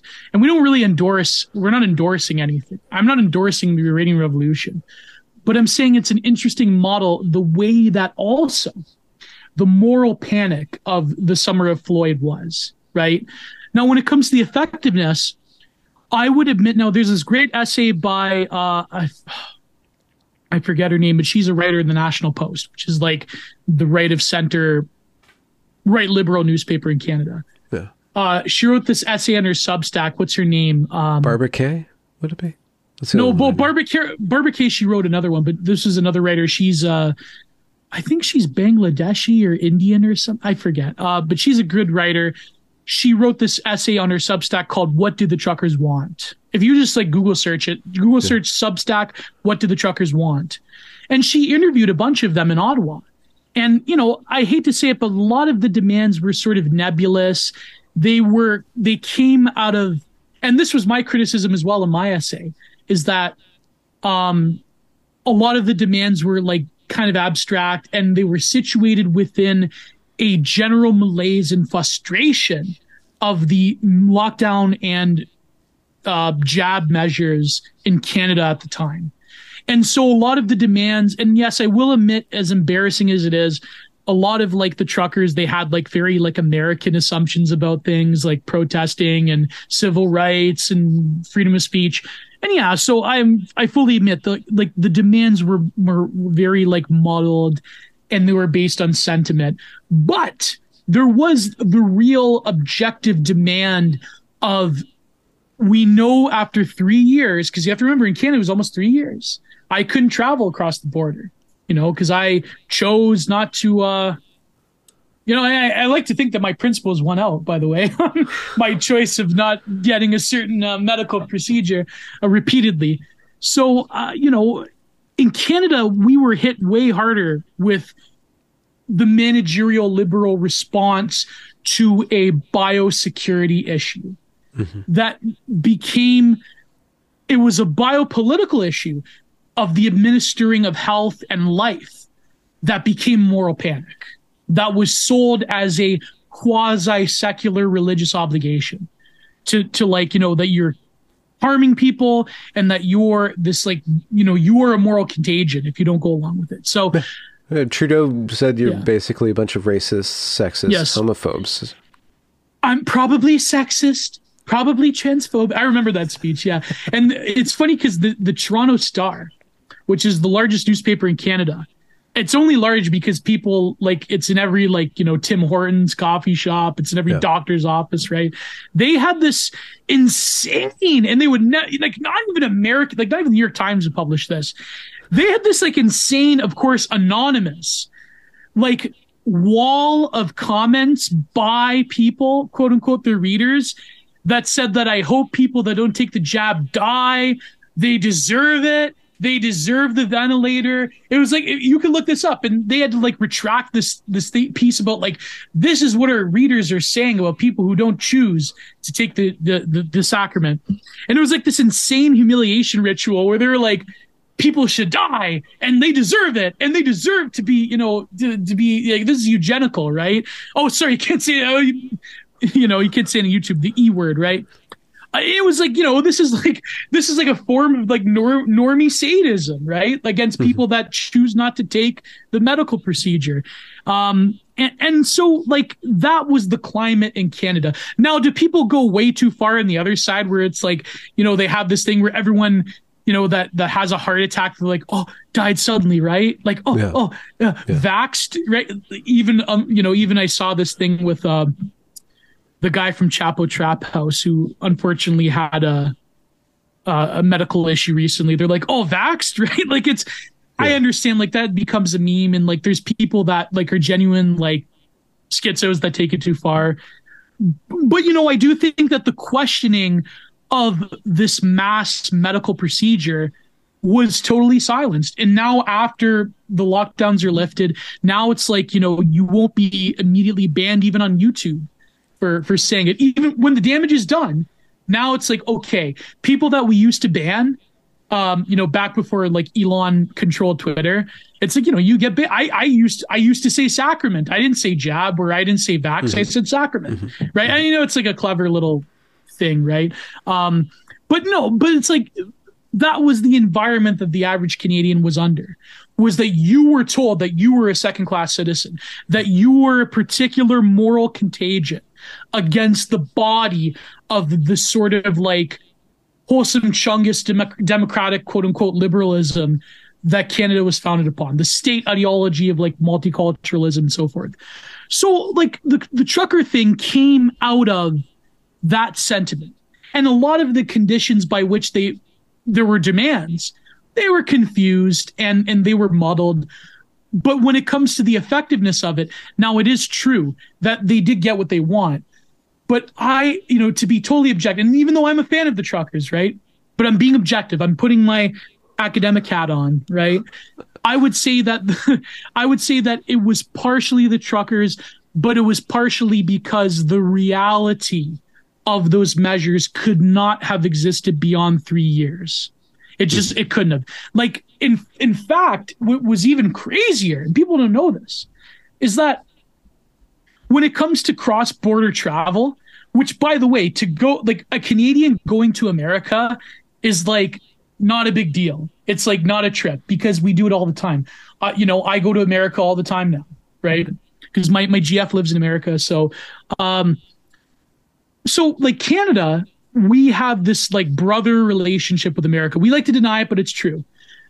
What people don't know is that Trudeau let us out quicker than Biden letting us in, because the travel bans from in America, they like the jab, restrictions, they existed way longer than even Trudeau's. Well, that was crazy. That's crazy. Like, you could fly to Europe, or you could fly to South America. You could fly to Asia after a certain point. Like, but America didn't let us in, right? So there was an extension by the Biden administration, even harsher than Trudeau's measures. Do you think that was and I like to retaliatory to the truckers? It could have been, but I think because the truckers created sufficient social pressure upon quote unquote health experts in Canada, but also I think maybe it goes to like the particular lethargy. Not that there was a conscious decision, but I think it goes to the fact that Biden had kind of like, while that's starting to slip away a little bit, as people within the Pentagon, not the State Department, are more critical of the funding of Ukraine. I think it goes towards the sort of like pigheadedness of Biden administration, but also the lethargy of the managerial state under Biden. That probably, like, I don't want to ascribe, again, even though I'm like a terrible right winger, I don't want to ascribe like complete malice upon people. But I just think that it was a weird coincidence that Biden had travel restrictions even longer than Justin Trudeau. But the ones that Justin Trudeau implemented were way harsher because they had central control. Because Canadian federalism, you have to realize, when it comes to and this is a little history lesson, this is a little civics lesson for Americans, okay? Now, when there's what they call residual powers, where, and in Canada we have a constitution, but we have the Charter of Rights and Freedoms. But the original constitution that was signed in Britain, we have that, right? And then Trudeau Sr. created the Bill of Rights and Freedoms, blah, blah, blah. Again, I'm butchering it. But in Canada, the tradition that comes from Britain, by the way, and even in France, coming from France into Quebec, the tradition was largely European when it comes to quote unquote residual powers, which were issues that were not enumerated in the official documents. The precedent was always that the federal state handles those, right? Now, healthcare is administered by provinces, but there's still like federal healthcare funding. It's complicated. But the point being is that there's any residual issues politically, it gets handled by the federal government. More or less, that's the precedent. That's the tradition that has come down from us from Britain and France and so forth.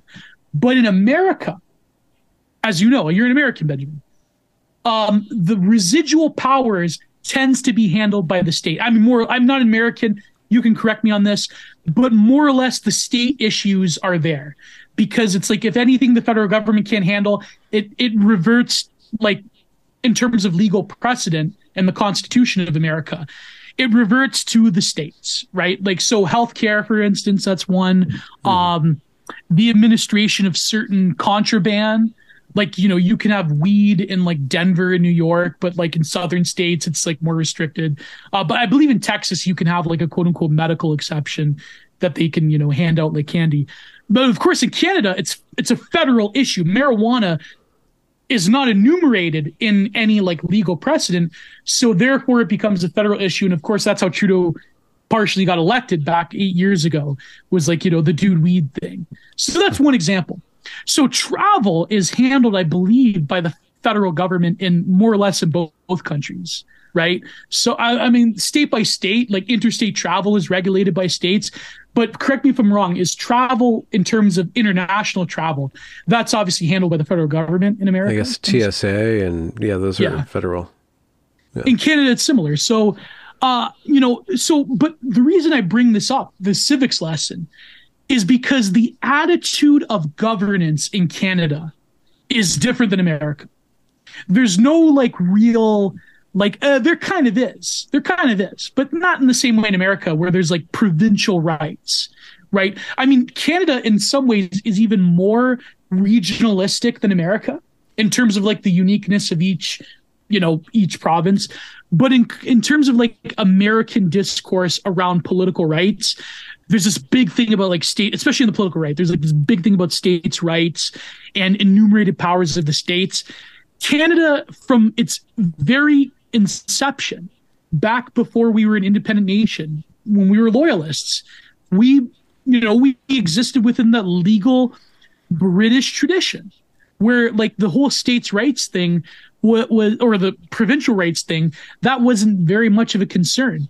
Like, I'll give you another example. I know this is a very quick example, but okay, in America, there's something about the soul of America, which is about the Turner thesis, the frontier.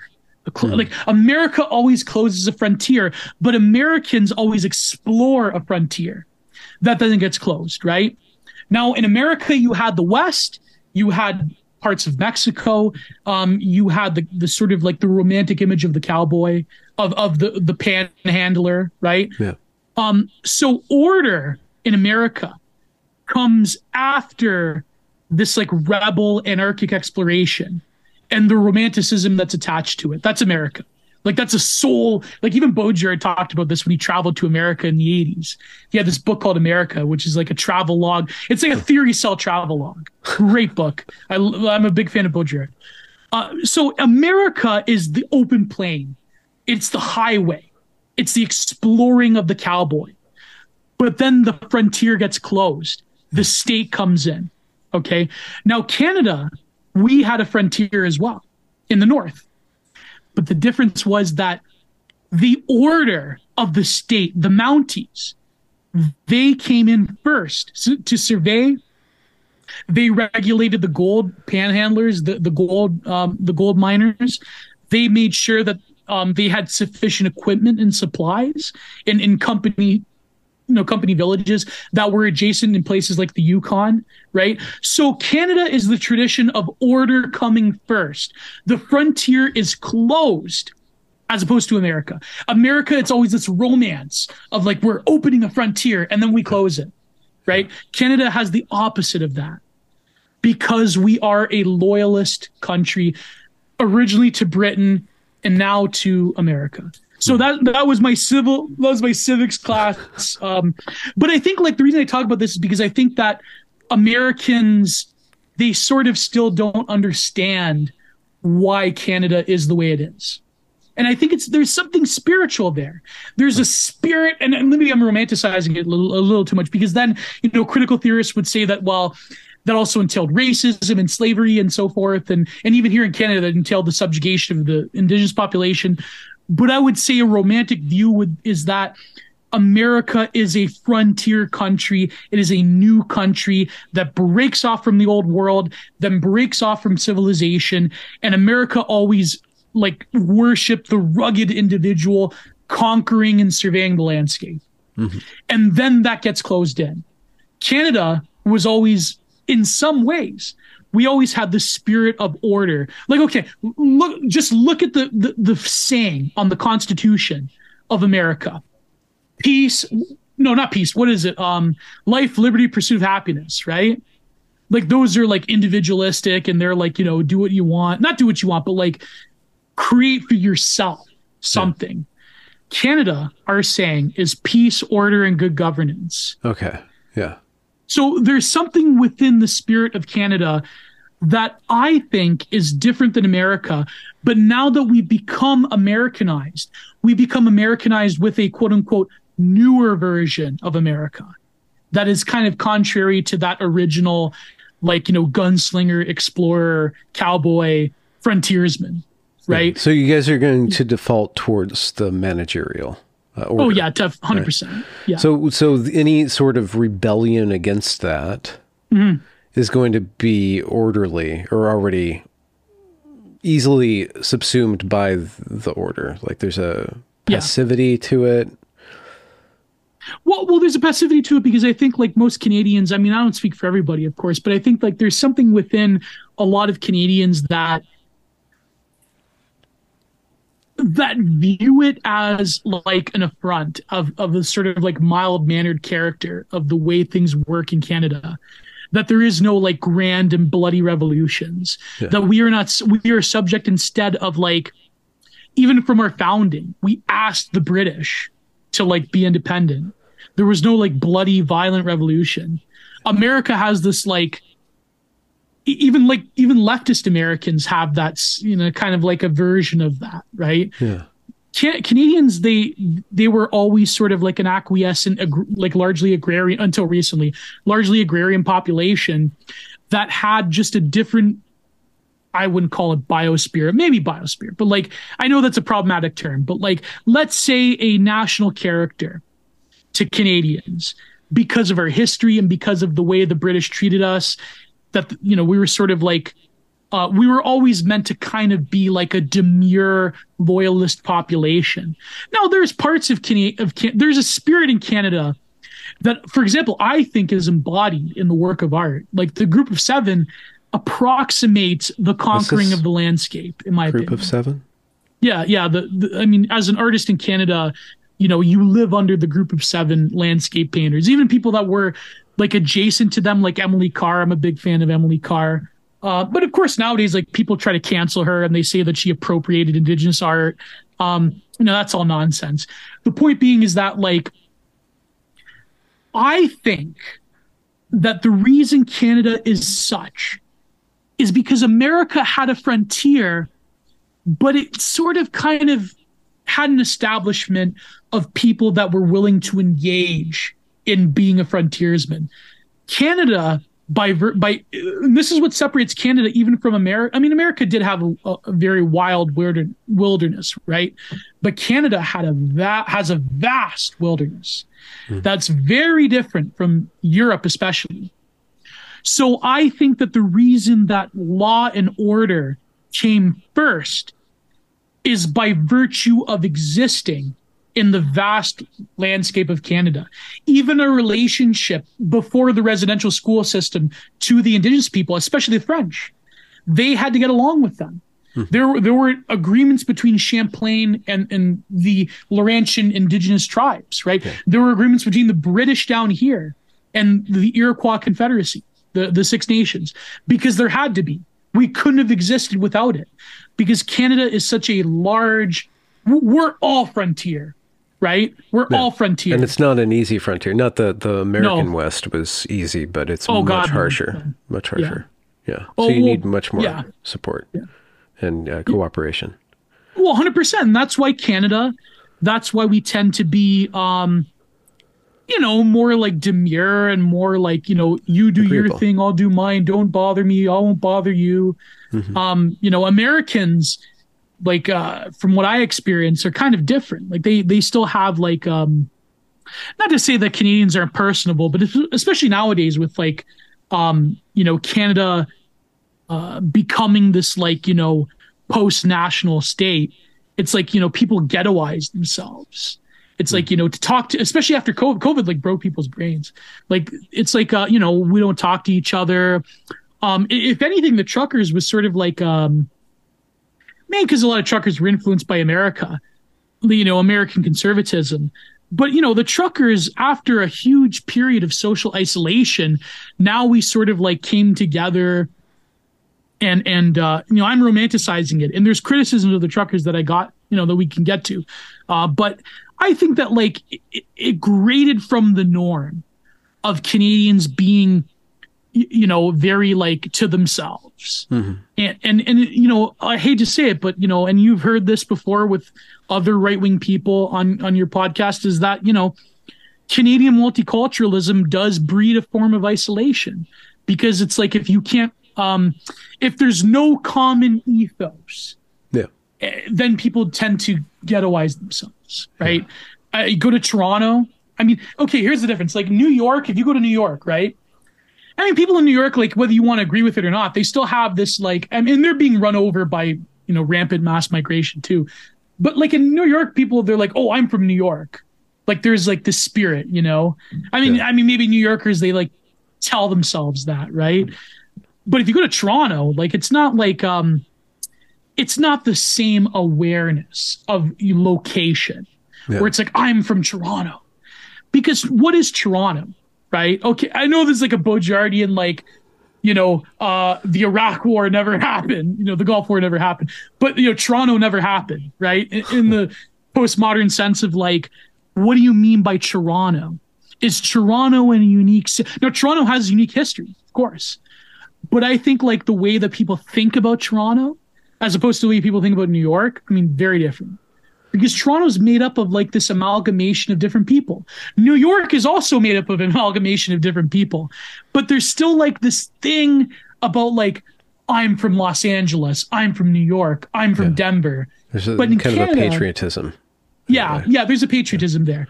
But I mean, the closest in Canada, I would say, would be Montreal, because of the uniqueness of their French heritage and the language. And everything you're saying here helps me, or I feel gives insight into, I hosted a discussion / debate / argument between Local Distance and Dave the Distributist a few weeks back, which was... But Wokel was trying to, towards the end, he was trying to convey a sense of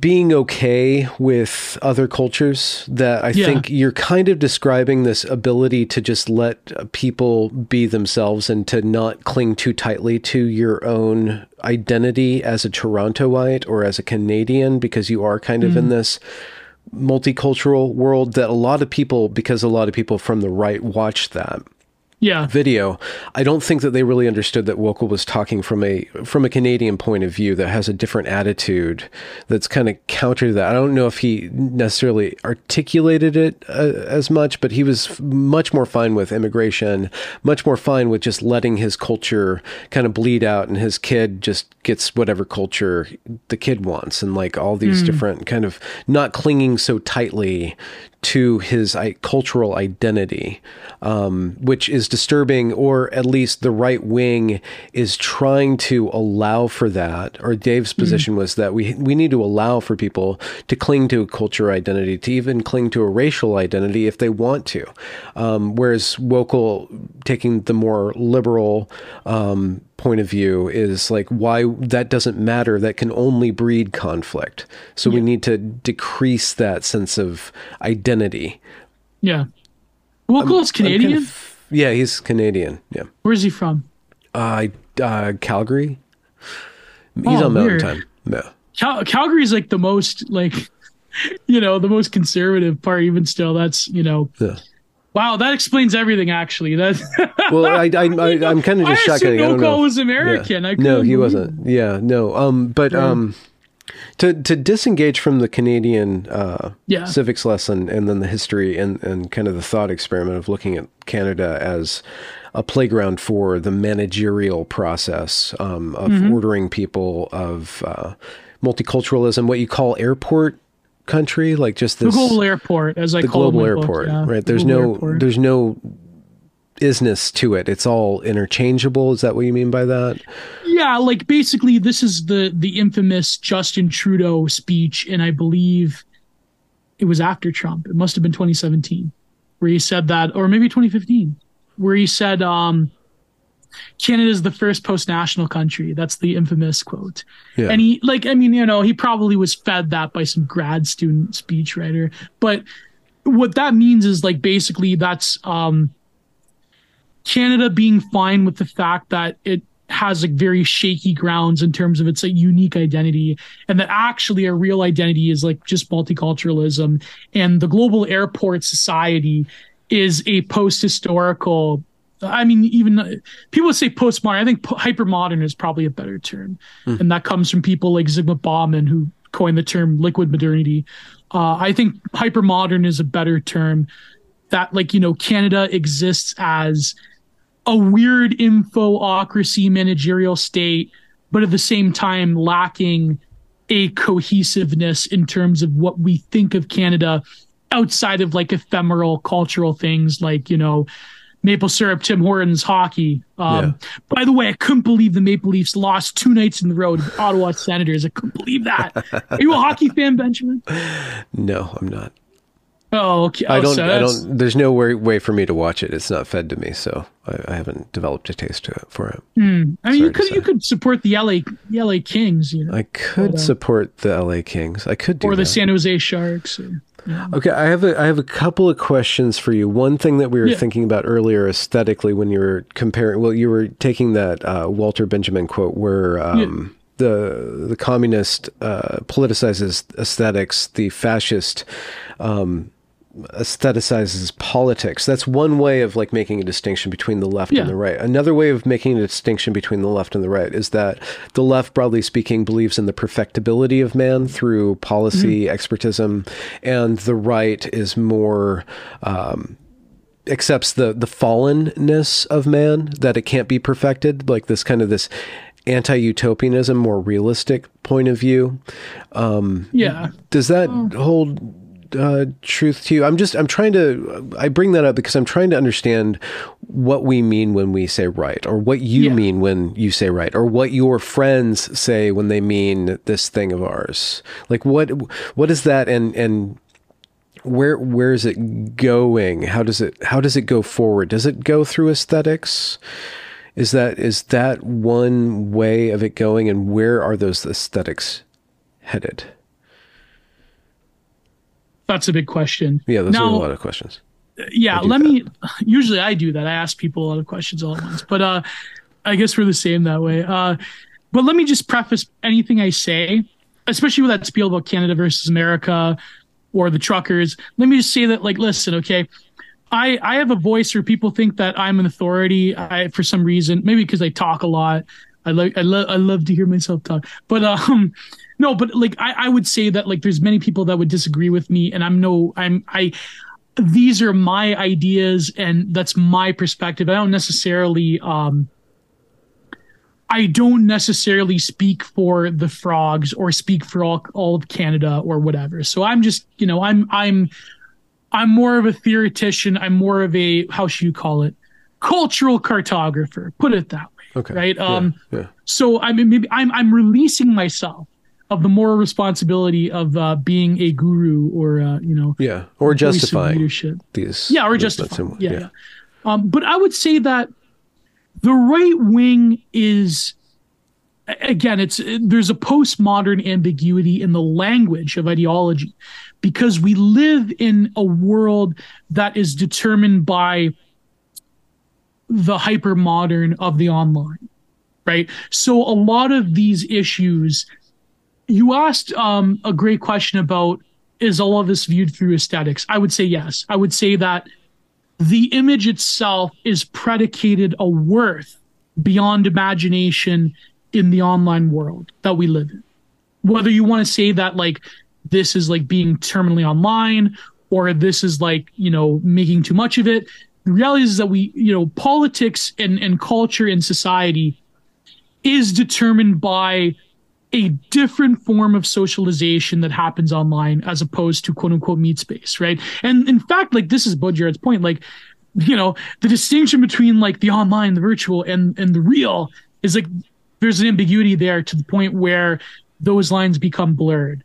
So it's not that we like live in this like concrete simulation like the Matrix, right? He famously hated the Matrix because he said like this is the biggest own to the Wachowskis ever. He said that the Matrix is a movie the Matrix would make, right? Yeah, of itself, yeah. Yeah, because it becomes kitschified. It becomes like this concrete representation. In reality, he was saying in his work is that it's not that we like are concretely submerged in this like online apparatus. Rather, it's that there's no ambiguity. Sorry, there's no distinction between what is virtual and what is real because they feed into each other in terms of the way we process information, the way we process ideas about ourselves, right? Yeah. And ideology is like this. So I would say that the image, the aesthetic, informs what we mean by right and left. Now, originally, the right wing means the right side of the French Concord, during the Revolution, right? Like they were the anti-revolutionaries, they were the restorationists, they were the Thermidorians, the Counter-Reformation. Or sorry, there was the Counter-Reformation. There are people that vested interest, landowners, aristocracy. Yeah. They wanted to hold stability. Yes, yeah. Generally speaking, a lot of them were monarchists still, or cameralists, as Moldbug calls them, and so people like even go back to the Reformation sometimes, and the Counter-Reformation being like a right-wing quote unquote movement of like social order and stability. But I would say that nowadays there are elements of the right wing that are still obsessed with tradition in the vulgar sense of like going back to what traditional notions of gender, traditional notions of social order and so forth. But I would say that this is complicated because there is another aesthetic picture of the right wing that is very forward-looking and vitalist and Nietzschean and irreverent towards things like religion and tradition and so forth. And there's more of like, I would say, a modernistic version of the right wing that is embodied in people from like Nick Land to like Bronze Age pervert. So, but there's also like still like the religious traditionalist element of the right wing.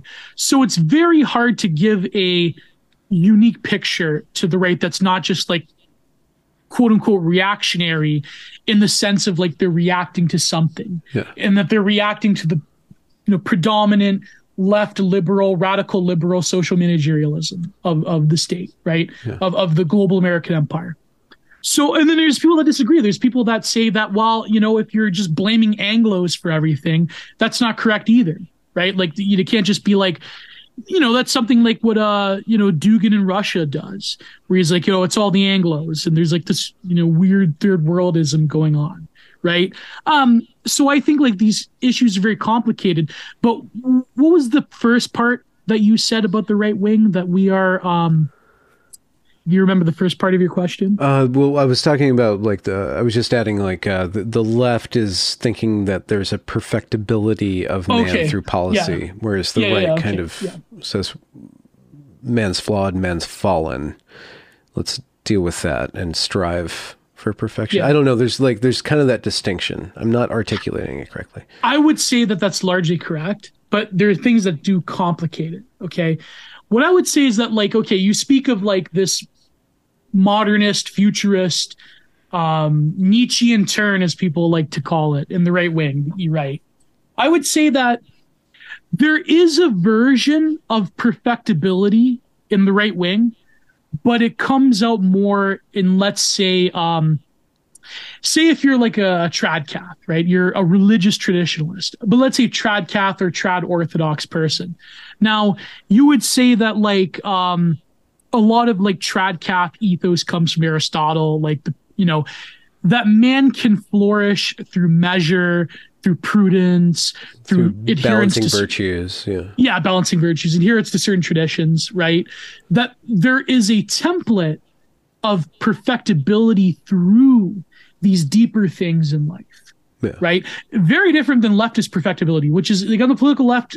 It comes from liberal tradition, where as an individual, there once was a classical liberal sense of the individual can pursue self-interests, the individual can flourish with quote unquote freedom and so forth.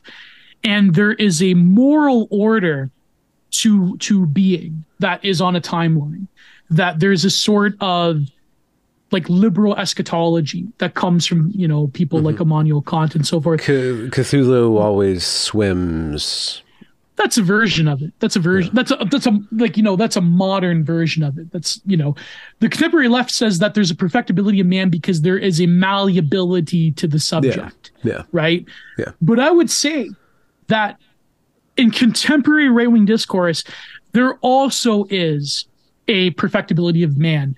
But instead of the left that views things through individual engagement as a creative being, and of course, they always follow along. It's complicated because they're okay, you have to be an individual, but you can also be trans, and you have to be the progressive stack, right? But I would say that the right wing views the subject as a phenotype.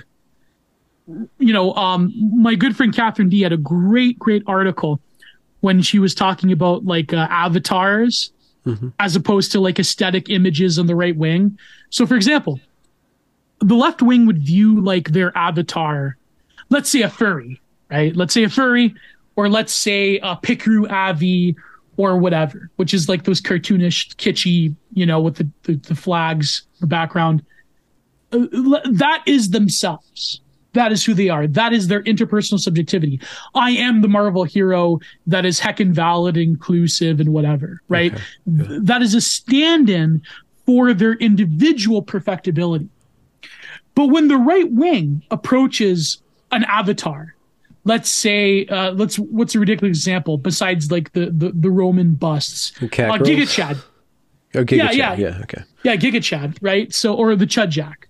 The right wing, the poster, it's not that they're saying I am that individual Giga Chad or I am that individual Roman bust. They say I am the phenotype of the ideal that thing represents. The ideal of Giga Chad that is unified. That is something that is aspirational. Yeah. Whereas the left wing, especially the Zoomers and millennials that are on the political left in the online world, to them, their avatar is themselves. It is a perfected and accelerated version of themselves. This is what Catherine D was arguing in her Substack. Whereas the right wing, their perfectibility is phenotypical. It's not that I am the individual Giga Chad, but I am the essence of Giga Chad because I am a right-wing bodybuilder. And the expression of this. yeah, I'm the expression of this because I read Nietzsche, I lift weights, and for example, the trad Catholic, it's not that they're that individual saint or their individual Orthodox icon that is their avatar, but rather they are the representation. So, for example, those films that like, it's not exactly right wing, but it's sort of like coded to be like, towards the right. Films like Ryan Gosling films, he's literally me, right? It's not that like when people say I'm literally him, okay, it's not like you're Travis Bickle or Drive, like in your real life. They're not like who you are as a identity character. But what they mean is like, I am literally the phenotype of Travis Bickle. I mean, well, that's a De Niro character, but I'm literally Travis Bickle. I'm literally defense from falling down. I'm literally Ryan Gosling in Drive. I'm literally Ryan Gosling in The Believer. Oh, God. Oh, have you seen The Believer? I don't think I have. No. Okay, this is the first film Ryan Gosling was in. Get this. And it's a real story, by the way. Where Gosling's Canadian, just to put that out there. Yeah, he's also Canadian, yeah. Where the character of Danny, he's I don't know if I should say this for YouTube. He's ethnically Jewish, but also a neo-Nazi. You ever heard of this film, The Believer? Maybe, actually, yeah. Yeah. And he has like this Ryan. Identity crisis. Okay. Ryan played that. Yes. That was Ryan a long Gosling, time ago. Okay. That was like this was like 2001. Something. Oh, 2001, yeah. Yeah. Okay. Yeah. And so like The Believer has this rant that like basically summarizes like a lot of like identity, like, white nationalist thought.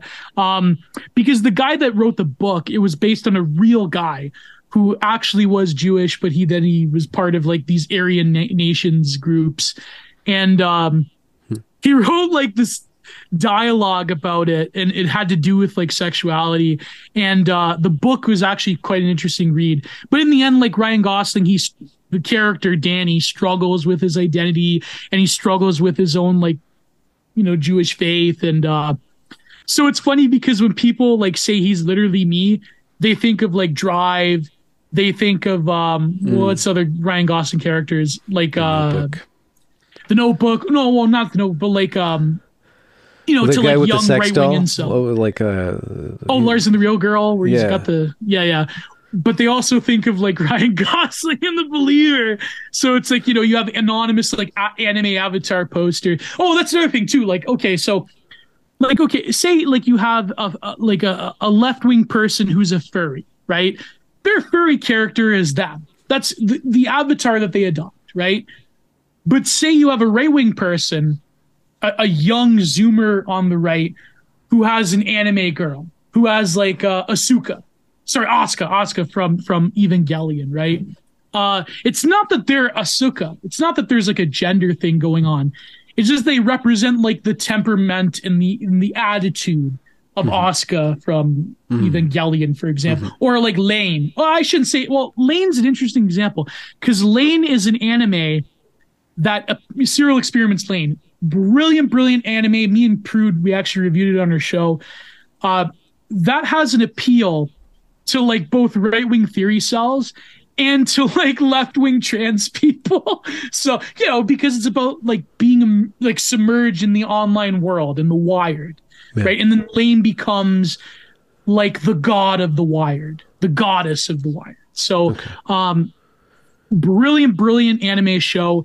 If I had to pick one anime I could recommend, it would be Serial Experiments Lane. Very, very heavy theory content for way better than Matrix, by the way. Like The Matrix is vulgar Hollywood trash compared to Serial Experiments Lane. I know, like, listen, a fat guy in a fez talking about anime. I know.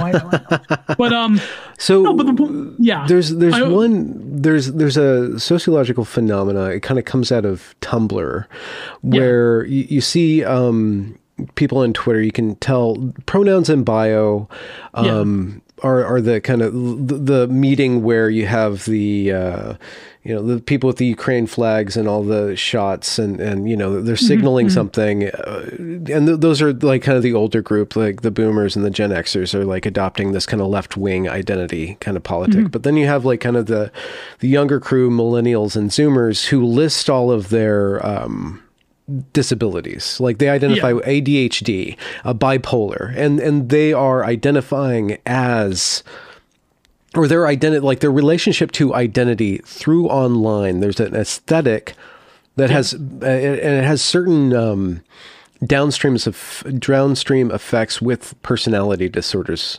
specifically, where they start acting more and more narcissistic, borderline personality. Like there's just a lot of bad consequences towards thinking of yourself in terms of your disability, identity, and then all the identity politic. The right wing has an identity politic too.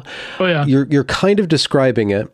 We have a lot of schizos too. I mean, and you guys have a lot of schizos too. Yeah. So I'm wondering if there is a youth culture, like what are the downstream negative psychological effects from that? Because I'm seeing, especially with the detransitioner subset, where these kids get lifted up through Reddit and through online living into this trans identity.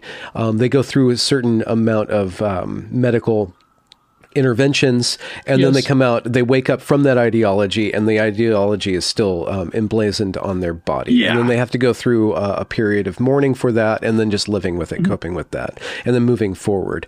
I'm wondering if the right wing has something similar to it. And because it looks like from a certain point of view that it's more worrisome as an older person, it's more worrisome. The left-wing ideology or the left-wing identity to identity is more problematic than a right-wing identity, identification with identity, because there's some sort of irony in there. There's some sort of like virtue ethic where you're maybe it's that relationship, that phenotypical relationship to the ideal. Like I'm striving to the ideal, I'm embodying the ideal. And it's not like I have to actually engrave that ideal into my body other than working out, or other than, I guess vitalism would be one counter to that. So I'm wondering what you think about that. That's a great question. That's a beautiful question, because it's asking me to critique my own thing, and I not to be too political about it, right? But I'm pretty honest. Like, I'm pretty an island. I mean, I don't think there could ever be because the New York Times and the Atlantic or the mainstream media, they do a bunch of fear mongering about right wing online, like those if your boy's using these different words, then he's probably part of this right wing radicalism. But they also endorse left wing radicalism through the trans stuff, which is a radical online bred ideology. So I'm wondering, like, is it as dangerous on the right, or is there more possibility for actual personal development beyond ideological cult-like dynamics in the right? Right. I mean, as a person myself, I would say obviously it's better for you, but I would okay. But no, let me be brutally honest though with this. It's because it's a bit self-reflective. This will shock you, okay? Because the thing is, like, these people are our enemies, and they wish to destroy us, and they're part of these big activist Antifa networks that dox a lot of us and harass us and so forth. But I would say that for those left-wing listeners you have, whatever left-wing listeners you have left, Benjamin, I would say that it is destructive, but I understand the conditions by which younger people become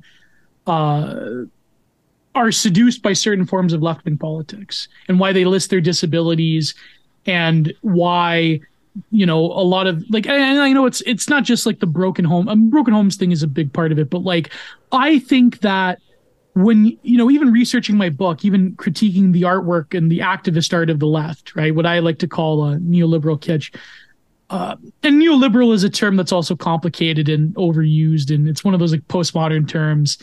Even the left wing hates this. The right wing hates this term, by the way. So I try to explain like why I use the term, because there is a lot of market forces that go into aesthetic expression nowadays, right? Yeah. I would say that like people on the political left, younger people especially, there is a degree of by which there is a fundamental disorder to the world that we're living in. And it's perfectly natural to respond in ways that can guarantee the best outcomes for yourself in terms of political and social power, but also healing a form of existential pain that goes into living as a younger person nowadays. And people that generally do have disabilities, people that generally do have identity issues. You know, for example, I talked to Helena on my show, Helena Kirchner, right? The detransitioner. You know, I mean, I don't fault people. I fault the people that promote this ideology. I fault the people at the top, of course. I think they're evil. But when it comes to the ordinary trans person or like left winger that has all of the identity markers in their bio and the jab and the flags, it's like, they hate me. They probably want me in a camp or something, but like, I still, maybe it's the Christian in me. You know, I feel a form of not pity. I mean, it's not good to pity people. And Nietzsche was correct about that, by the way, the pity thing. But I do think that there is a fundamental sense of things that we are living through are not correct. And millennials in particular live in a world that in a way was robbed from us, you know, after those two towers fell, especially, right? So I think that I don't fault people for the choices that they make in a deep sense. And I will get flack for this, by the way, from people on my side. Gio, you're too sympathetic. Gio, you're too wholesome chungus. Gio, they hate us. Yes, they do hate us. They want us destroyed, obviously. That's, you know, that Sam Hyde quote about like, they want you dead. They want your children. I can't say the whole quote, but you know that one. And they'll laugh at you while they do it, right? Yeah. But I think that, you know, the average person that is on the political left, I think that political ideology is deeper than just like very headspace convictions. I think that there's something fundamental within one's soul that gravitates them towards certain political beliefs, right? Just to be totally genuine. It doesn't matter if it's positive or negative, both positive and negative. I'm not saying that like because you're a left winger, you have an inherently disordered soul. But I mean, there's a lot of right wing people, by the way, who have a fundamentally disordered soul that are gravitated towards certain beliefs for a reason. Now, you asked a great question, is there a negative consequence, or are there a series of negative consequences to young people adopting right-wing ideology? Now, I say that the way that it's portrayed, like you said, in left-wing media, in the New York Times, in Vox, in like, you know, bread tubers that, you know, have hundreds of thousands of views, or Twitch streamers that talk about the radicalization pipeline, it's not that, no, I would say there are negative consequences. I mean, of course, your livelihood is threatened because you're in like an unorthodox political position. But that's besides the point. I'm talking in inner consequences, right? Because you mentioned the trans thing with the political left. I would say that it's not that you become radicalized and you're going to go commit acts of violence. Now, I abhor acts of violence, of course. And I think, you know, there have been vulnerable people that have committed, you know, mass incidences. But I would say that there is a number of problems that the right wing has to sort out when it comes to, like, for example, the incel question, right? Now, it's not that like, okay, it's like, oh, it's bad to hate women and all this, be obsessed with it. But I think like there is amount of inner pain that is fostered by, like, in particular, certain segments of the quote unquote manosphere that I'm critical of, because it really, what it does is that it sort of like demoralizes you. Not all of them. There are some good people that do give young men advice that is helpful. But I think that it demoralizes you. Now, even like the religious trads, there's like a certain zeal among converts, and listen, I'm a fan of converts. Okay, now just because I'm a cradle Catholic doesn't mean I'm crapping on converts, but I do notice that there's like, especially among younger people, there's this zeal, there's this thing that has to do with being guilty over sexual desire that lends towards like this sort of like ridiculous fundamentalism that prevents you from being prudent, if you will.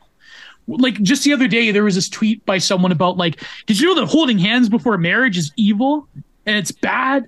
It's like, no, theologically, like any theologian, any like church father, like even Thomas, no, sorry, not Thomas Aquinas, even like St. Augustine, you know, if you read the Confessions, he struggled. Like he was a ladies' man, you know, he's like, God, I want to have, you know, the perfectibility of over my own desires, but not yet. You know, he said that in the Confession, right? But not yet. You know, please let me be a coon brain for a little bit. Not that he was a coon brain. He was like the coon brain of the stand because, you know, he was like flirting with Manichaeanism and so forth.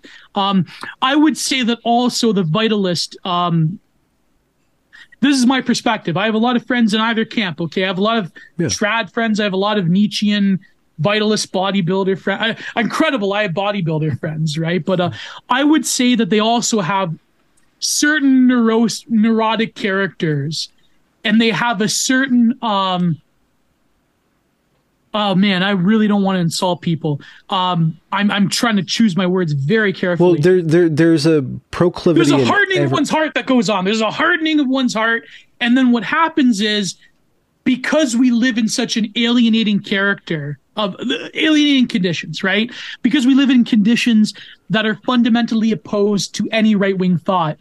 This breeds a very like sallow and hardened view of life that is very cynical and becomes very like fundamentalist. And it's like, you can't relate to other people. You can't relate to people. Like what happens is they, you know, then you start critiquing each other over very small differences where we agree on 90% of things, but that one little percent is like so dramatic because we're under siege. And so what happens under a siege-like mentality breeds very particular character flaws when it comes to not having an understanding. And unfortunately, there has been people that have been bad faith actors. There has been people that have been federal informants. There were people that, you know, they take a group of vulnerable young men and they grift on them and they like, you know, turn them into little acolytes. And, you know, like, I'm not naming names, but I'm just saying, like, because we are outside of the realm of power, there are power structures that we contend with, that because it comes from the impossibility of both policing ourselves or the mechanisms by which we police ourselves, but also a lack of agreement on a unified series of discourses that we can all agree on. And so this breeds a lot of like, you know, Thousand Island tribal thinking that, you know, it's like, you're either with me or against me. You're either with me as an e-celeb or you're against me. And I'm not naming names. I'm just saying that when you don't have the virtue of institutional power, there are other negative consequences to transpersonal relationships in your group, in this thing of ours, that do carry it. And so I cut you off, Benjamin. I'm very sorry, but I just had to make that point clear. And I'm not naming names. I'm just saying, from my perspective, there are things that the online right wing can work on. And you know what the real tragedy is? The reason that these issues bubble up is because we sort of kind of no longer have the energy and the spirit of 2016, where we believed that by posting we can change politics. And I hate to say it, but like, I think Trump will win the nomination, obviously, next year. It's obvious, come on. But I think that as much as I love the man, as much as I think he's, you know, a spiritual figure of reaction to the bricolage of liberal managerialism, I think that, you know, 2024 will be very interesting, but it won't be 2016. There was this great poster. I sorry to cut you off, Benjamin. I'm very sorry. But one last thing I will say to answer your question. There was this great Frog Twitter poster who left. His name was Minoquion4. He had this great quote, and I'll always remember it. It's the greatest. He said that ever since this day of the election, we will always look for whispers and reverberations of 2016. It is our blessing, but it is our curse.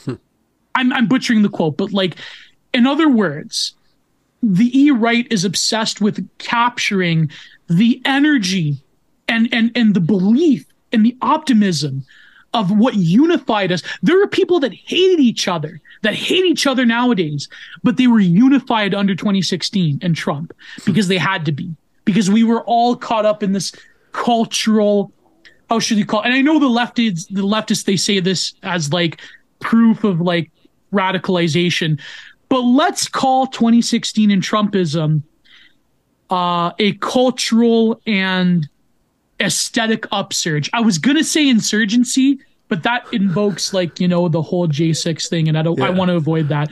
I would say a cultural and political avant-garde that was created under 2016. Now, some people use the language of insurgency. Like I said, I want to avoid that word because of what happened in J6, right? So I would say that an avant-garde is a better term than quote unquote political movement. Yeah. But we're always looking for that again. Next year, you're going to see it. Even like more mainstream right-wing, like conservative posters, right? They're going to talk about 2016 because that was sort of like our hippie movement. It was an avant-garde moment. That was a unique breakaway from the norm of politics that have been built up in North America for like 30 years, right? So, sorry, Benjamin, I cut you off. I'm very sorry. Go ahead, my friend. No, you didn't cut me off. I knew this was going to happen. There are negative consequences to being a right-winger, of course. I'm not denying that. So, yeah. There's so many things. I knew this was going to happen. I have another call I have to get on man. in a bit here. And I feel bad because we just got into things like 2.5 hours in. I knew it was going to happen because now I want to explore, because 2016 led to 2017, which was just insanity from the left, even though they didn't get their way. And so they just went batshit, and which led to 2020, blah, blah, blah, blah, blah. Also, like, I really wanted to get your thoughts on the IDW as a response to that and where that fits in, God. Like whether they're, like pardon me, the gatekeeping aspects of that movement or like how that relates to the right wing and the left wing. And because there's just a lot of really interesting things there. Yeah. Oh, definitely. Yeah. I'm much more critical of those people. But, well, I'm interested because that's kind of like that's where I got my start, like in that kind of sphere and stuff. And I'm trying to fulfill the promise of that, that little glimpse, like maybe we can actually have conversations about things that we're not supposed to talk about. Maybe we can talk about these things, but like everybody has to police their own reputation. Like, and I think that's ultimately the problem with the IDW was that reputation. Yeah. You know what's funny that reminds me of? One last shout out, because I recently interviewed him. He's a friend of mine, but the writer, he used to be a marketing person. The writer Isaac Simpson, Disgraced Propaganda. Yeah, I love that interview between you two. Yeah, but I interviewed him for my show because he wrote this piece in the American Mind on Vibe Camp. And you'd actually like this because it's sort of like, not that the rationalists are kind of like the tech rationalists are kind of like an extension of the IDW. Yeah. But he wrote about like how it was weird that in this environment of like therapy speak and social experimentation that Vibe Camp is, that they had to like tolerate the Yarvinites because like, that would be like freedom of speech. And so they would talk about like, they would be talking about like human biodiversity and the Austrian painter openly, but it was sort of like frowned upon still, but it wasn't. And it was like a very interesting piece. It's the American Mind. I believe it's just called I Went to Vibe Camp by Isaac Simpson. Great piece. Shout out to my good friend. Great writer. And I think like you would love, I don't know if you've read it, but it was in the American Mind. So great piece. And again, like it explains this like weird intersection between like rationalism and the IDW and people that are more further to the right. Mm-hmm. Although Curtis Yarvin is in like this, I know we've used the term so much, weird liminal state of, I'm not a Yarvinite. I mean, I'm critical of a lot of neo-reactionary things, but we could get into that later too. I mean, maybe not to say, listen, not to like, get ahead of myself and be like, well, if you invite me on the show again, it's like, I would never do that. Just to quote Trump, people are saying this. I would never say this, but people are saying I would never shill for myself, but I will shill for people are saying I should shill for myself. I would never do it. Well, actually, no, please shill for yourself now, and I will have you back on. But right. Tell us where people can find you, and just plug your stuffs. Well, I want to grow my YouTube channel. My YouTube channel is Genre Productions, but the biggest following I have, most people know me from Twitter. X. No, it's still Twitter. At Giant Gio. But subscribe to my Patreon, patreon.com/Genre Productions, where you most of my podcast, Content Minded, is public, but the special stuff is for the paid subscribers, the full length. And Substack also includes all of the full length things. Substack.com/Gio's Content Corner.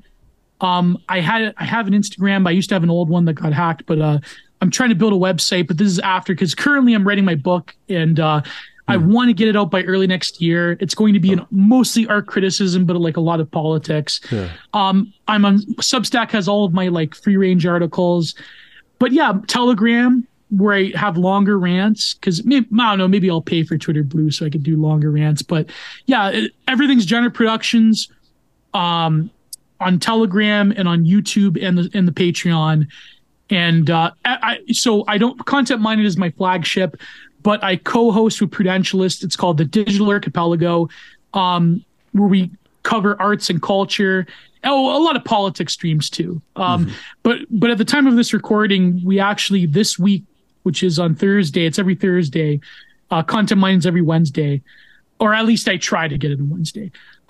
We actually are recording, we're doing a live stream on the show. It was this British miniseries from the early 2000s. It's called Nathan Barley. And it basically predicted a lot of internet culture nowadays. Oh, really? So, yeah, great show. It's only 6 episodes. You can find it on YouTube, called Nathan Barley. So what we do is I have it one week and then it's on Prudentialist's channel the following week. So we rotate. And then recently I'm co-hosting the Computer Room with Catherine D. So that'll be fun. We recorded 2 episodes already. One of them is on this article about the Milady Maker NFTs. And another one, recently we interviewed this OG YouTuber called Apple Milk, where she was this she was this white girl that spoke fluent Japanese. So she talked about life in Japan and all that stuff. And she came back recently. So great stuff. Me and Catherine, we're on the same wavelength. But yeah, same with me and Prudentialist. So that's all of my stuff. That's all my shilling. But like I say, next year, hopefully my book will come out. I have a small publisher, but it's just a matter of doing the first draft, which is, the more, because there's so much content. Oh, yeah. There's so much kitsch to cover nowadays politically. Just recently, I saw this one where they replaced this Confederate stained glass with this woke stained glass that had George Floyd protest signs. Right. And I'm man, stuff like that. So, but I talk a lot about, in that book, I talk about Baudrillard. I talk about one of my favorite philosophers, who is a living philosopher, but he's not a right winger, but he's a very interesting thinker. His name is Byung-Chul Han. He's originally Korean, but he's in Germany. And he's a great Heidegger scholar. He's a great scholar of the internet.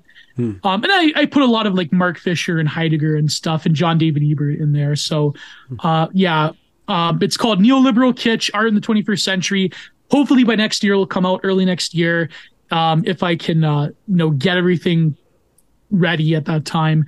It's just writing a book, it eats up a lot of your time. And I've been so spotty with my podcast because it's eaten up so much time. So, but yeah, man, I have to balance that with my own artwork. That's another thing too, because I have a lot of commissions that people ask me for that I have to get to as well.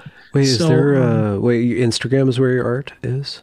Yeah. I have a Facebook page and Instagram, but I have a website. I just have to put stock on it so I can start selling my art. If people want art, they DM me, but that's way too inefficient. I gotta focus on my website. That's also called Genre Productions. But it's I have to sink time into it after I write my book. Yeah. So yeah. Man, my voice is starting to go a little bit. So Gio, I gotta bounce. Thank you so much, and I'm sorry to thank you, my friend. Call here, but amazing. yeah, I'm gonna have you back on. You're just brilliant, just freaking, and you're fun as hell. So definitely, people will follow you with the links in the description. Thank you, and I'll have you. And back like on I say, soon. I'm a blowhard. I don't speak for anybody but myself. So this is all you know. It's fine. It's fine. You're humble enough. Yeah, that's all I can. Yeah, I try. All right, bro. I'm gonna end that, and I really gotta bounce. I'm so sorry.